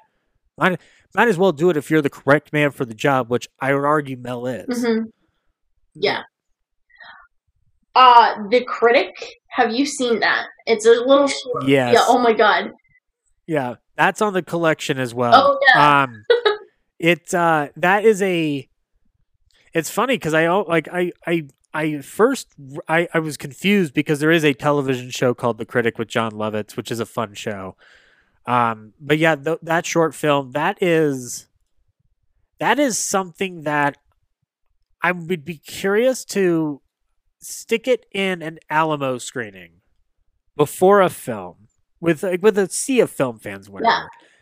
And see how they react to it, because I don't know how they would. I know. Because and you and I know what this is referencing in specifics because of our knowledge of history, but it's really referencing like this barrage of avant-garde art, this barrage of art house cinema that is permeating the film culture at this point, and also the American culture because it's becoming more accessible. So having this this old Jewish man walking in and commenting on... You're like, what is this? Yeah, what are those dots? What are the dots doing? Oh, they're getting together. Oh, that's cute. Like that amount of like art house criticism. But it's funny is that it does end up becoming like a precursor to Mystery Science Theater, which I don't think I could live without. So like, because that's a good de-stressor from like you're taking films too seriously. You need to either watch Mel or you need to watch Mystery Science Theater right now, and just realize that they're products. Right. Like that's what's always gotten me about like these like things. Like, okay, you're taking yourself way too seriously right now. Yeah, and I try to find the balance with it because I do think you should treat art with sincerity and honesty. Obviously, with what I've done with my show, the goal is to make sure you can still do that because there's a lot of art from the era that can be problematic to watch unless you have the proper context. And like, but with Mel and that sense of humor, like. And also, and this even extends to Jack too. Like, you know, life is too short to treat it only with this. I think there is a balance of, it's similar to the art of balance of art and commerce, where like, yes, there's art, but also they do have to make some money with it. And that's always a conflict with people. And I find myself with it at odds constantly, but I'm like, it's kind of both, guys. This is just the card we've been dealt when it comes to movies. It's going to be this. And Mel reminds me to just kick back, relax, and realize like, you know, you don't think too much about it. Don't think too much about it unless I'm asking you to in a specific moment. And you'll know instinctively what it's supposed to be. Especially if I'm rewatching the 12 Chairs because it identifies it for me correctly and clearly. Yeah. So that kind of brings up like, so you are a filmmaker. And theoretically. Theoretically a filmmaker. Okay. Sure, I've definitely said action and cut. We'll go with that. So you're on the Real Nerds podcast. I am, yes. How did you find them? How did you join them? Oh, I met Brad, our co-host Brad, at a get-together for creatives in Colorado. And I actually got on the show because my friend Maddie, who ended up doing the score for my show, Ballyhoo Review, he did the little piano, plinky piano score. He was going to go on to promote his short film, 5 Steps. And I went on to promote a thing that I did called Twombly, and also to promote another film that I had coming up. And it's creatives getting involved with other creatives. You know, there's never a need to promote a short film, but it sounded like fun, you know? And so I went there, and I hit it off with all three of them in different capacities right away. Almost immediately it was established that Ryan and I had a fake feud. Almost immediately, like certain elements of our friendship were established. I ended up getting more involved in it because they actually asked me to come help guest host an episode when Ryan wasn't going to be there. And I ended up learning there through that. And around that time, I was also drinking very heavily for a multitude of personal traumas. And I just wasn't stopping. And every time that I was still feeling in a low or small spot, I ended up like reconnecting with them, and they would invite me back on the show.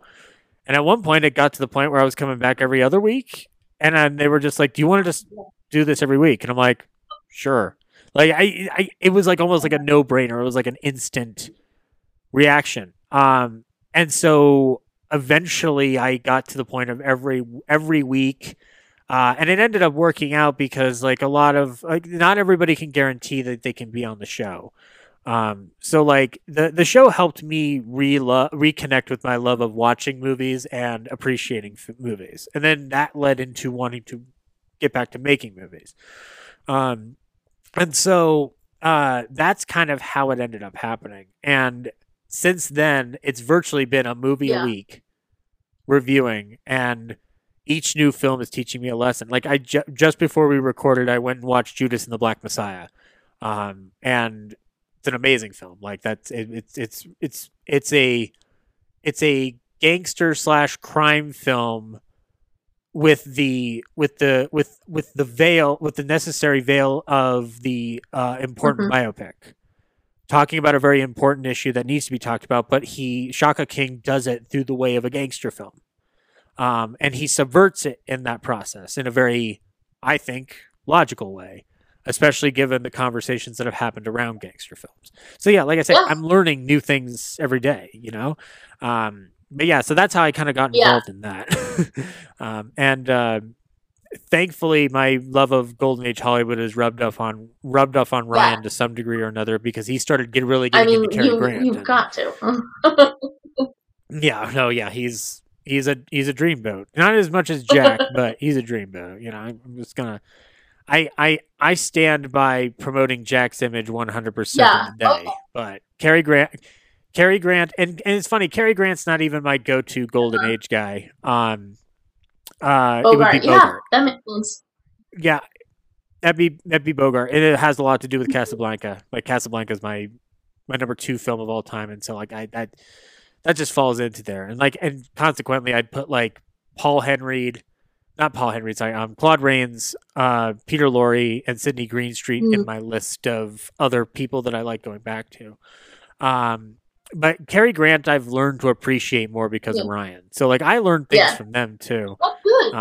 And like Brad and James helped me get back into Star Trek, which that was something I loved in high school, and now I love going back to Star Trek now. But I'm a original series guy. They are TNG and Beyond fans, and I'm like, I just really love watching Shatner do silly things on a spaceship.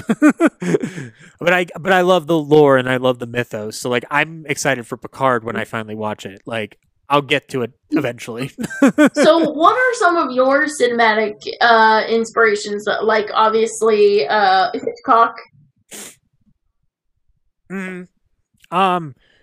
Hitchcock is an inspiration primarily because I saw The Birds at a young age, and like I think the things that inspire me end up coming from a multitude of sources. So like give me a film, I'm going to find something to take away from it. Doesn't matter what the film is. Could be good, could be bad. Hitchcock inspired me a lot as a youngster because of his ability to shock. Consequently, John Carpenter also did that too with Halloween. And I think Carpenter, like going back to Carpenter's films, they still unnerve me. The first Halloween does. The sequels, not so much. They're good. They're fun sequels though, except like that the new one that just came out that David Gordon Green did is amazing. So yeah, like Hitchcock, Carpenter did that. Scorsese was a huge influence, and I know that he's getting the shit kicked out of him by seemingly everybody on the internet because of things he says. He taught me to appreciate cinema, and what's more, I enjoy the movies he makes. So, I enjoy a good gangster movie. I also know how to watch those movies properly, and not take the wrong thing away from it. Like, it's not Goodfellas is not a bro hangout movie. Goodfellas is a rise and fall of Henry Hill. That's what the movie is. So Scorsese. I was into Kevin Smith for a long time. That's dwindled, but I still maintain that Kevin's heart, the way he wears his heart on his sleeve, is still an asset in filmmaking that I think doesn't always exist. And so I'll always be first in line to go see one of his movies. But like Scorsese teaches me that appreciating his cinema. Kevin Smith and Quentin Tarantino and I think Edgar Wright are the ones that kind of teach me how to write the things I want to write. I think Mel teaches you lessons in writing. But I think that Kevin, Quentin, and Edgar are the ones that teach me how to write the things that, like, how to write my own, like, the stories. Did you write Twombly? Like, okay, I did. Yes, I did. Yeah, and I wrote that. I got the idea actually after re-listening to Jack's final episode of his radio broadcast, which has Eugene Twombly, the sound effects man. And I listened to it, and I started wondering about, like, the fact that Jack never says, "This is our last show, good night." He just says, "Good night, folks. We'll see you in the fall." That's it. There's no grandiose announcement to ending nearly 30 years on radio. It's insane. But it's also a testament to Jack always looking towards the future. That's what he always did. So I started wondering, I'm like, what happens to the people who don't realize that this is the last show? Because radio is dwindling and dying. It's like 55 is when he ends the show. I was like, what happens when this extends to local shows? And so, like, that ended up being the inspiration, and I pitched it to the guy who ended up shooting it. And it ended up being a thesis film for his cinematography final. So that's how I ended up making it as a sophomore/junior in film school. That was the full script of that was written with me sitting on a lawn chair inside of a kiddie pool drinking a 12-pack of PBR. And that's a form of my life I will never go back to, but I remember this is one of the few things I remember vividly is typing that thing like it was like I was on a typewriter, because for whatever reason it got me in the mode of it, and I was listening to a lot of Phil Harris, Alice Faye at that time.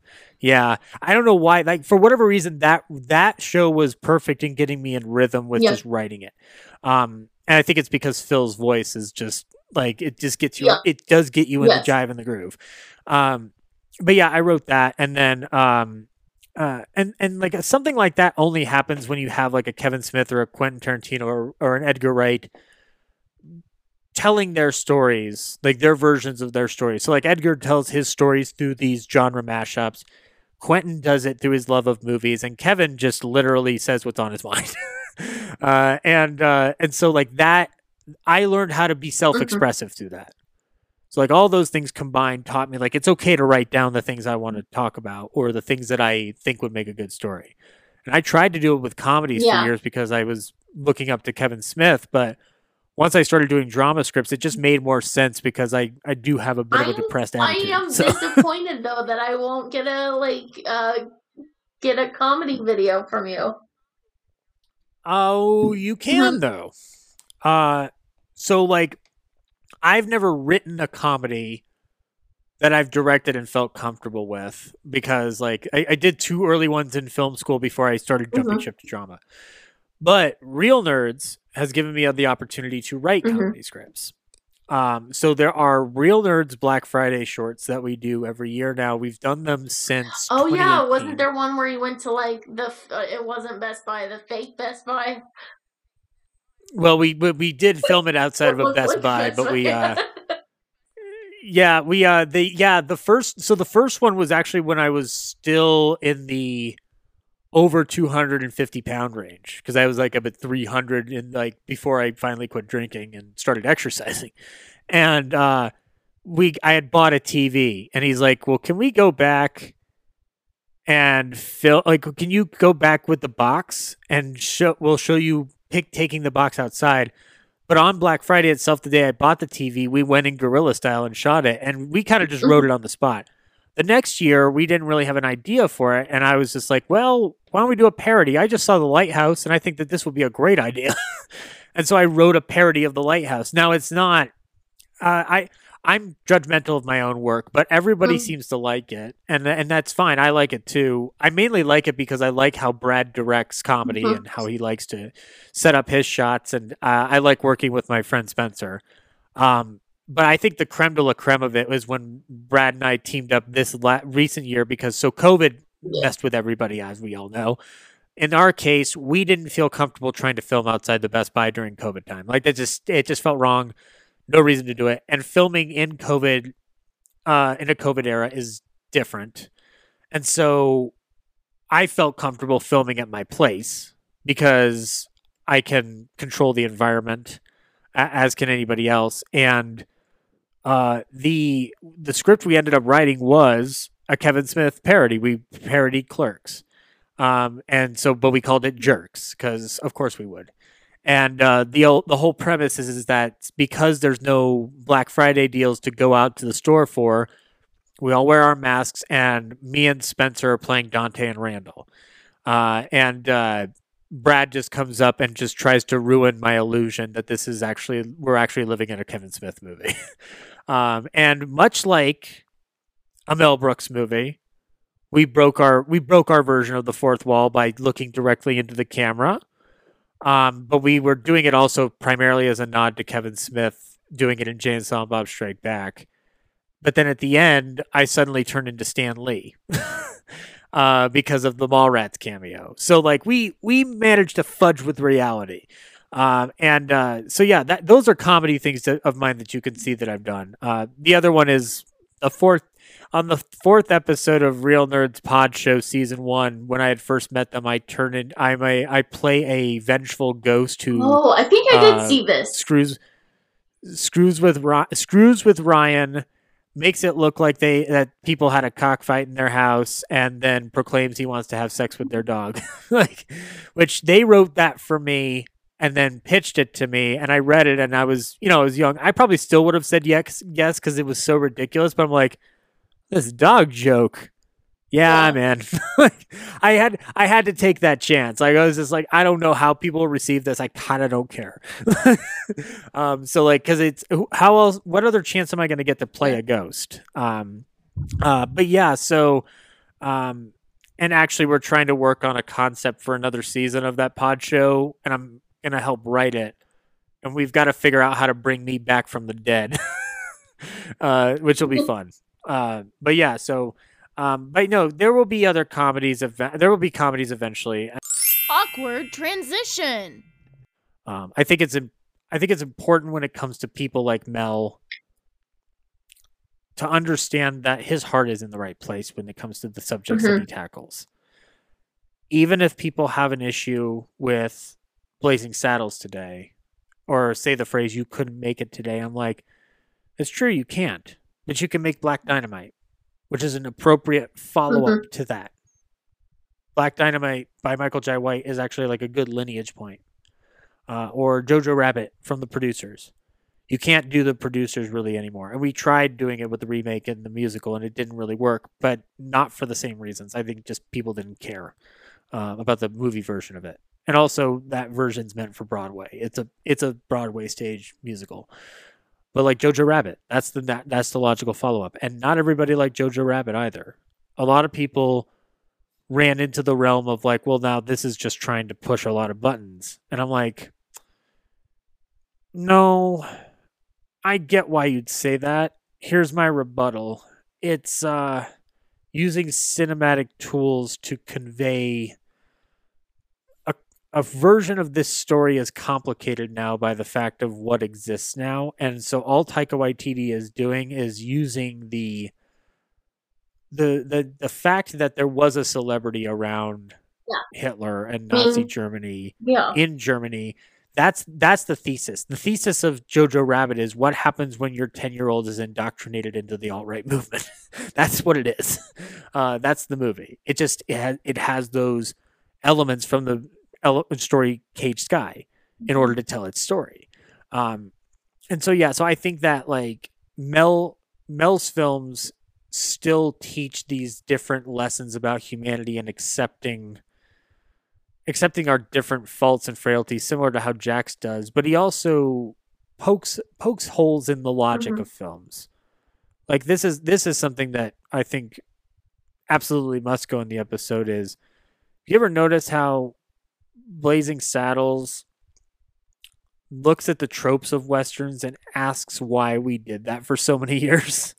He doesn't make fun of it. He just asks a question. And like, so a lot of it is just like, if you did put an African-American sheriff in there, of course they'd all freak out.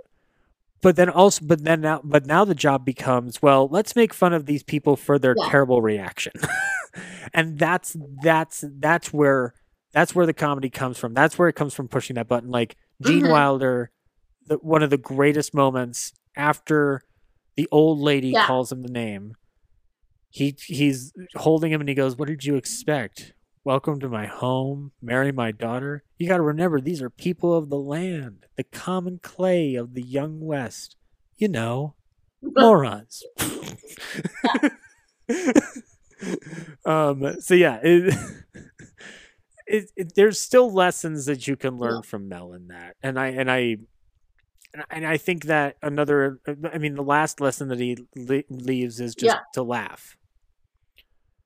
And I think it's very hard to have a healthy laugh these days, or a laugh, period.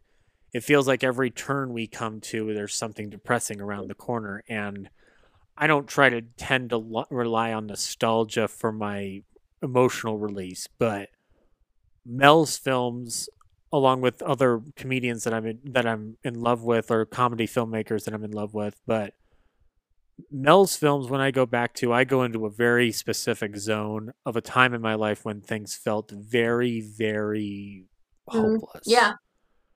Like being young, not knowing how to identify who you are as a person. And I had to learn through Mel's films in high school, along with, the other influences that I had mentioned. Like Mel's films taught me a very important lesson about how I exist as a human being, which is, I don't really care about looking or feeling normal. I really care about making a noise, which is, or like making a noise in the respect of just like, I would like to be goofy and be irreverent and off the wall. And if I've done anything successful in my life, it would be to hopefully have you question whether or not I'm an actual human being or if I literally came out of a cartoon. If I can do that, then I've totally succeeded. And like part of that has been a defense mechanism for emotional pain, but in reality, it also comes from this sense of like, no, this is how I would love the world to be. Can the world be as insane as these movies, please? Because it would make more sense than what I deal with. I would rather deal with this than deal what we've been dealing with the last 4 years, because this has felt like a Mel Brooks movie that went the wrong direction. And like President Scrooge would be a much more tolerable leader at this point. And I will say, if anybody's wanting a reminder of how much he still has it, look up the times he's been on with Kimmel or been on with Ferguson. He's still sharp as a whip. You can look up podcast interviews with him, with Leonard and Jesse Malton, with Shout Factory. Yeah, those interviews are really special. Those are ones you want to listen to, because those are some of the last time capsules you're going to get of Mel. I've said for years, and I still stand by this, to an extent, which is I used to say in my early 20s, well, the day Mel Brooks dies, that's when comedy dies. That's when it ends. That's done. We've just decided to stop. And I think the reason I said that all those years was because he is such a master at his craft, but he also meant that much to me that I'm just like, I don't know how I'd be able to laugh knowing that Mel Brooks isn't there to also laugh at something else that's completely unrelated to me. Like, I just need to know that man is still giggling all these years later. I felt that way about Carl, and so like there's times where I'm just like, I wonder if Carl would laugh at that, and I'm like, this is kind of crazy that I like ask that, but like. Yeah, and I look at it from like it for me. It's not even like a hero worship thing. It's more just like this It does feel like you've connected to a kindred spirit, but you take the lessons from it, and you don't attach yourself too much to it because given my luck, Mel Brooks is going to die on a day I have to work, and I just have to power through that shift. But like because Carl died before I had to go into work one day. And I was like, and the whole shift, it was an overnight shift where I didn't have to worry about customers. But I was like, dang, like, I guess I'm going back through some 2,000-year-old man bits at work today. And I did. And it was really comforting, really relieving. And I think with Mel, I think I would definitely be cranking on some of his soundtracks. I think that would be my first go-to because I would want to hear him sing again. But thankfully, he's still alive. And my guess is that we're going to figure out that Walt Disney tech for him because it didn't work for Walt. But it'll work for Mel. Like, it has to work for Mel. I have to share something. Let me see if I can find it. I want to screen. So I'm sharing on the screen. So I'd liked Carl Reiner and Mel Brooks to follow me on my birthday. Obviously, didn't. Mel Brooks. And so then, as you're seeing up here, it's a picture of like Mel Brooks following me on Twitter. And I was like, what the frick is happening? Here's my reaction. I'm like, thanks for the afternoon follow. Actually, if it was a mistake, I wouldn't mind the continued support. I was like freaking out. And so I found, and these are out of order. So like at first I thought it was a mistake. Then I kind of thought, I was looking back for this tweet and I was like, I found this tweet that said, Mel Brooks doesn't follow anyone, even Carl Reiner, but I think it'd be funny if he only followed me for one day. And, like, so I really think that maybe, like, Carl and, like, Mel were, like, joking one day, and, like, as, you know, they do, and maybe, like, they, like, okay, just one day, and we'll do it randomly, like, in the future. That's incredible. She'll forget all about this, and, like... That's amazing. Yeah, I even say, Mel, you must have accidentally followed me. It was the best. That's lovely. The best day of my life. That's amazing. That's great. I do love that his profile says failed dairy farmer. Another awkward transition because we talked about Jack Benny and George Burns for an hour. Some of it I will be making into a separate mini podcast episode. Now we take you to your regular scheduled programming, where I have just asked Zach about his directing career, and I started with talking about The Boy Who Stares. Yeah, that was that's a film that tackles some subject matter that has become all too prevalent within the last couple of years. It's a good film. I've got the one I did recently, Leather Brown, was a attempt to work with material that is not my own. This is the second time that I've done it. The first time that I did it is also like it was more of a fun piece. This one was written by the actor in the film, Hayden Winston, and the co-star, his co-star is Risa Scott, who was in Boy Who Stares. and it's basically it's a breakup drama. Mm. Shot in black and white. In July / August, around the when COVID was still kind of hot and heavy, and we were trying to learn how to film in those conditions. Yeah. And I have some stuff in the works right now for some shorts coming up this year. So that'll be fun. But beyond that, like, I'm going to be working in the realm of black and white again, because I've kind of learned to just embrace that. Yeah. Everybody liked Twombly so much, and I kept trying to do color movies, and then finally I went back to black and white, and I'm like, this is the only thing you know how to do at this point. Like, but yeah, I enjoyed doing it. Yeah, and like, yeah, I really enjoyed it. So I think you do well. How? I don't even know, because like I'm trying to figure out how to get more involved in filmmaking, because like I went to school for like journalism, but I took the video production side of it, and but like I don't have like the network or like the friends that like do this for fun or their job or anything. So like, okay, what I would do is try to see if there's any I mean, this is going to sound like an obvious answer, but I'm going to give you an actual answer in a second. But finding groups, like online collectives online, of film communities, and throwing yourself out there and being like, I'm available. Here's what I can offer. Given that you've worked in a television station, you obviously understand production management to some capacity or another, UPM work, which is things that I know people need. So producers, especially. I'm a producer, or I was. Yeah. And I should probably keep in touch with you on that alone for things coming up. I don't know though if like producers in the news world are the same for like film, because it seems like they're different. Do you have a call sheet?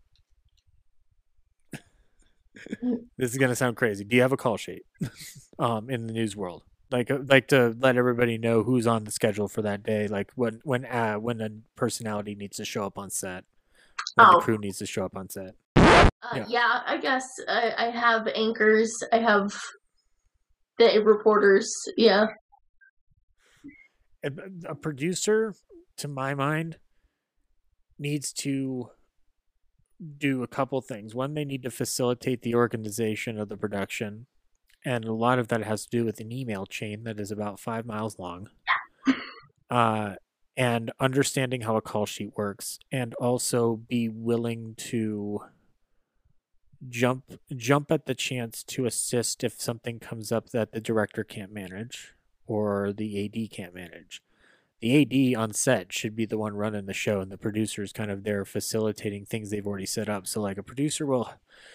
In my experience, a producer helps out finding the locations and securing the locations. Oh yeah, that's more of a field producer, we would call it. Yeah, exactly. Now in film, we would have a line producer who kind of helps within that. Line producer would be during production, but a main producer would also probably be there too, depending on the scale of the production. Producers got to just make sure that everything's working on a smooth ship before they get going, and that it runs on a smooth ship afterwards. Like, yeah, I'll be honest, if you theoretically, if you grab a grip bucket, you're a producer. Like, you can slap that label on anything. It's mainly that people need people to organize shit. Yeah, I'm very good at doing that, I guess. So there you go. Then already, I'd probably want to tap you for help on that. I do it by being annoying and emailing and calling people all the time. You would be saving me the hassle of having to be the one that does that all the time, because I end up trying to produce direct because I have no other person that I trust to do it. Yeah, that happens a lot. Yeah. Yeah, but and then as far as like reaching out to other people, like throw yourself out there for those opportunities, because you'd be surprised who will bite and say like, well, I do this. Let's collaborate.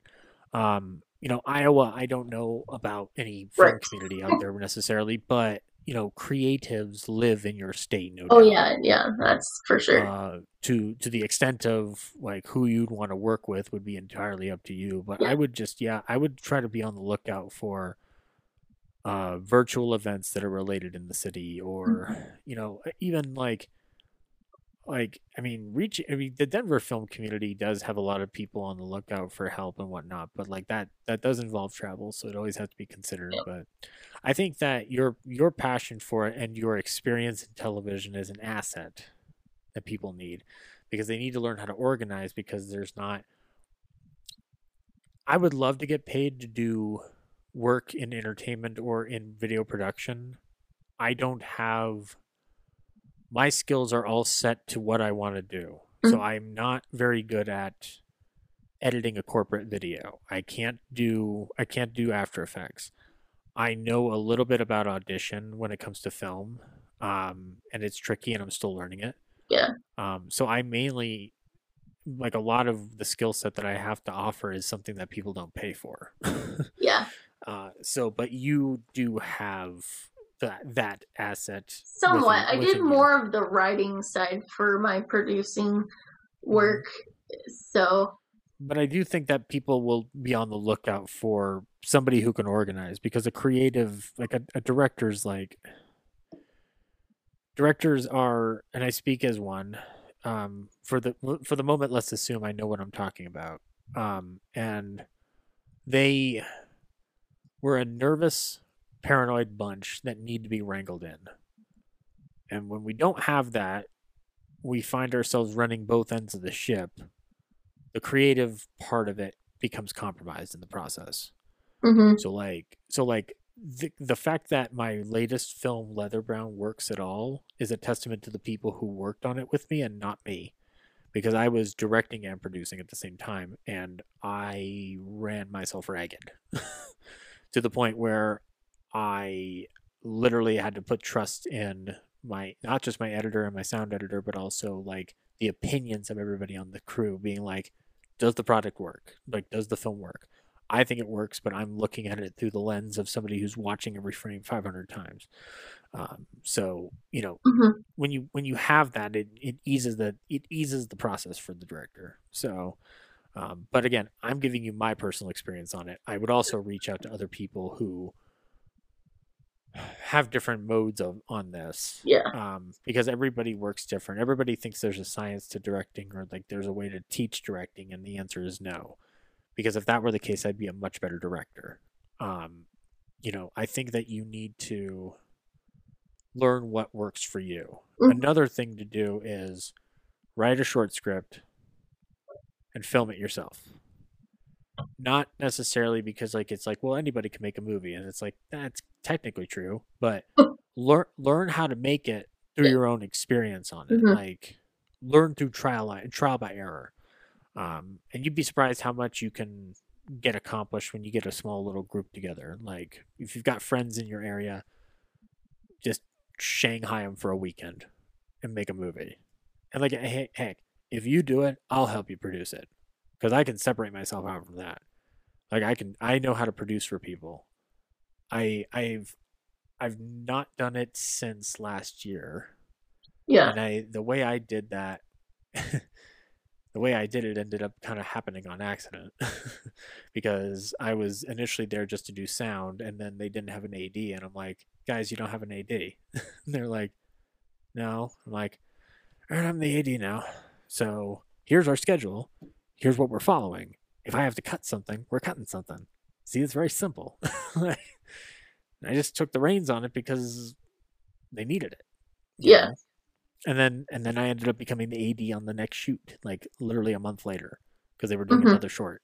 So, like that's something I know how to help out with. But I think that, like, if you do end up doing something like that to learn firsthand, at the very least, you can go up to somebody and say, I've had experience and I've learned some lessons. Yeah. Because at this point, you don't need to go to a film school to make a movie. What you need to do is go out and make a movie and learn what to not do in the next time. Everybody wants to have their first project and product look perfect out of the gate when they go to film school. And I'm like, that's not happening, buddy. Right. It's not happening. I thought I could do it, and I didn't do it. I think what like film school gives you more is more of the group of people that's doing it. Yeah. too. You That's know what? It gives you contacts. It gives you contacts with people that you want to work with, not people that can benefit you, but people that you want to work with. And it also forces you to appreciate films. You know, like really watch a film, really study it, really understand that there is a line between commerce and art that is manageable. And also understanding like the history of cinema, which I think is like the least important part that the most important part that people take for granted. They just assume it's always going to be here, and it's like, well, no, you're going to have to learn to adapt to what it's becoming, or find a way to sustain what it can be in all realms. And I think if you don't understand that this industry is not just, you know, suddenly shifting from theaters to VOD, it's like, no, guys, the technology has literally changed every like 20 to 30 years. You changed sound. You went from silent to sound. You went from black and white to color. You went from 4:3 to widescreen. You went from no 3D to 3D to no 3D to 3D again to no 3D to 3D again to no 3D again. We've gone through 3D 3 different phases over the decades. And you know, the idea of streaming and content, like I agree with Scorsese to an extent about film being reduced to content. But I think he's missing tactful language when it comes to expressing that thought. Because that would denigrate the amount of independent artists who are working on the same networks that he's working on to get his movies made. I think he's just very sad, and rightfully so, that there's another certain type of movie that people would rather watch right now than his movies, which I think they could learn a lot from his movies. I think people could learn a lot from The Irishman about not idealizing terrible people by looking at the costs of a lifestyle, because it's like, you know, I didn't think I had to teach you this lesson, but now I'm going to do a 3.5-hour movie to teach you a lesson. Because, you know, who the hell, like, I didn't think we'd live in a world where I needed to explain to a bunch of man babies that Goodfellas is not about good guys. But I've had to do it because I'm like, guys, like, yeah, the reason he romanticizes it isn't to deconstruct it by the halfway point. Like, if you're looking up to that, it's no wonder that people give you shitty looks on the internet. But yeah, like I think understanding all those elements will be important down the line. But as far as production and whatnot, get in the dirt and do it, because you'll learn what works and doesn't work for you and what you're good at too. And I would say if you find somebody who has a project, raise your hand high as you can. Yeah. And say the words within reason and respect, anything you need. Mm-hmm. And what I mean is, like, if you need to be a grip, be a grip. If you need to be a PA, be a PA. You need to get somebody coffee, do it, and then just ask, can I stick around the set for 5 minutes? Mm-hmm.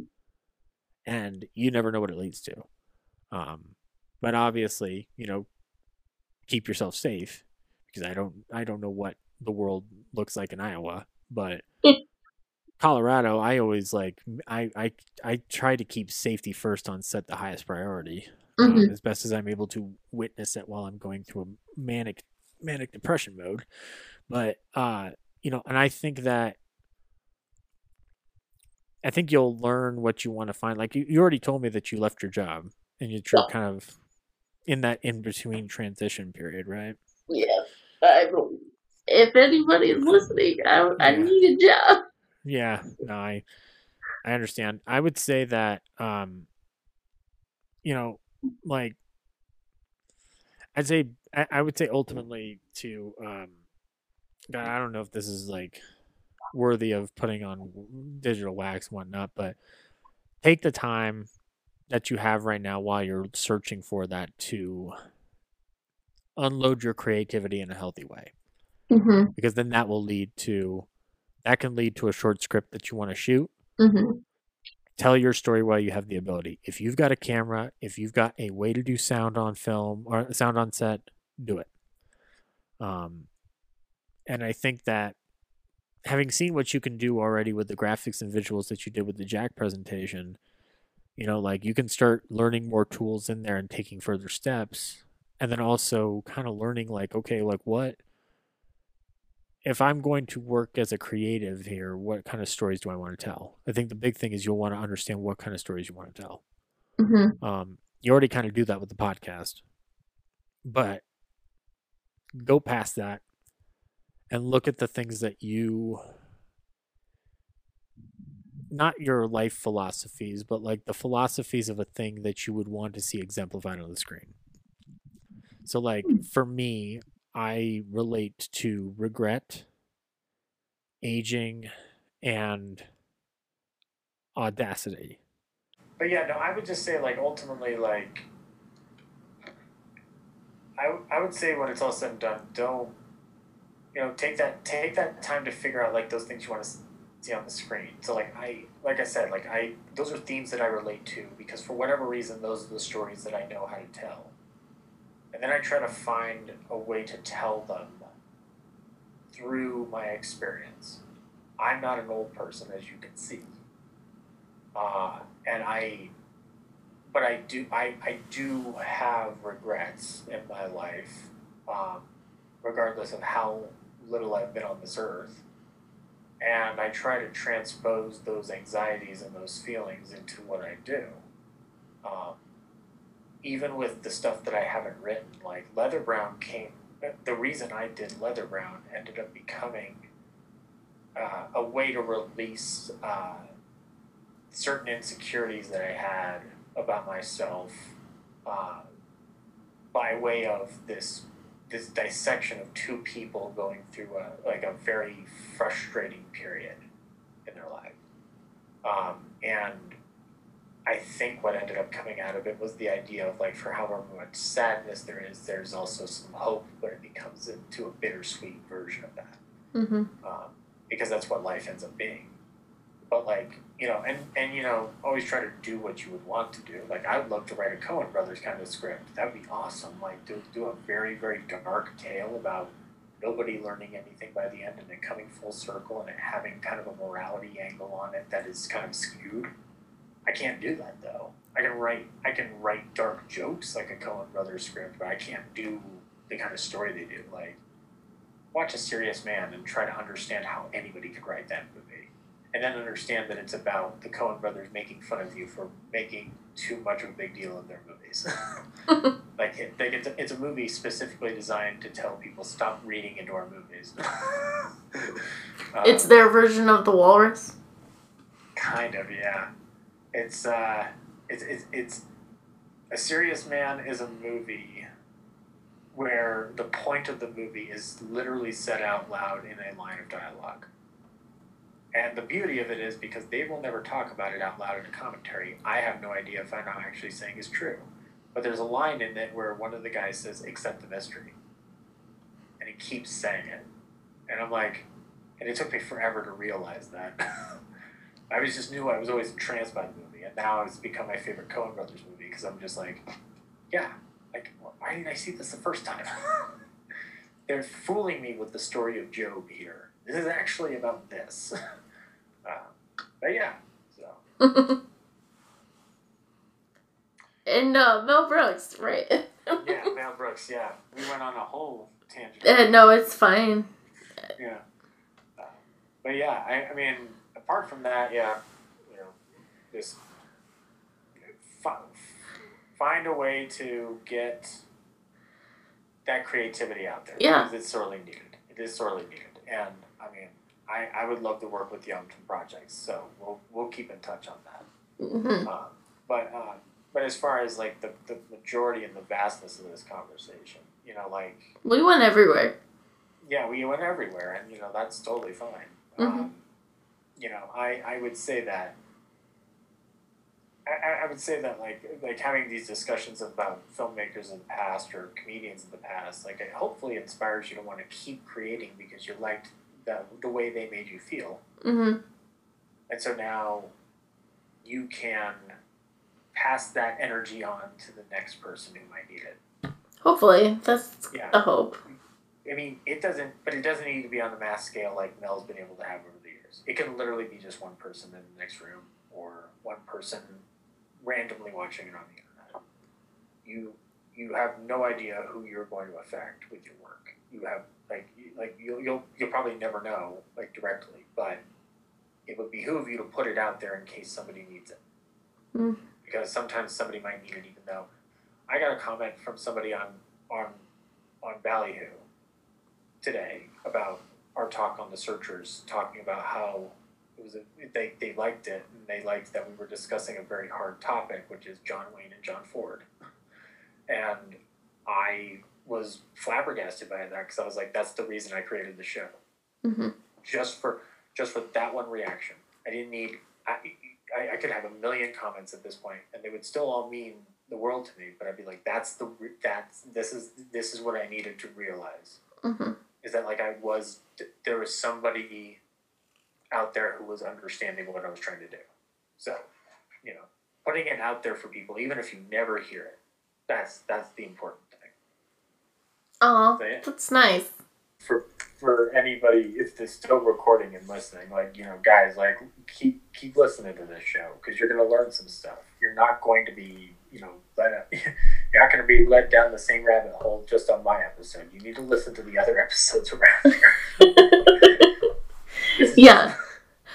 This is one protracted conversation that didn't need to go on as long as I let it be. It's fine. What should I say for a wrap up? Let's see. Hello there. This is 2,000 years talking to you from when they once was, and now I'm still and they not.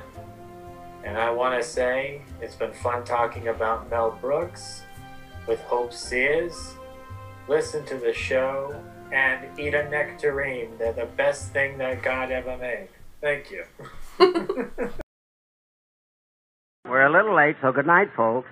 Hello, please leave a review, a rating, a message, just whatever you can on whatever app you're using to listen to this. It really helps. I know from personal experience, and I really thank you for listening. I may not have a large audience because, well, loving the classics is kind of a niche thing. But I don't want these classics to die out, and that is why I need your help. Please like and share. This has been a Hope Sears presentation, darling.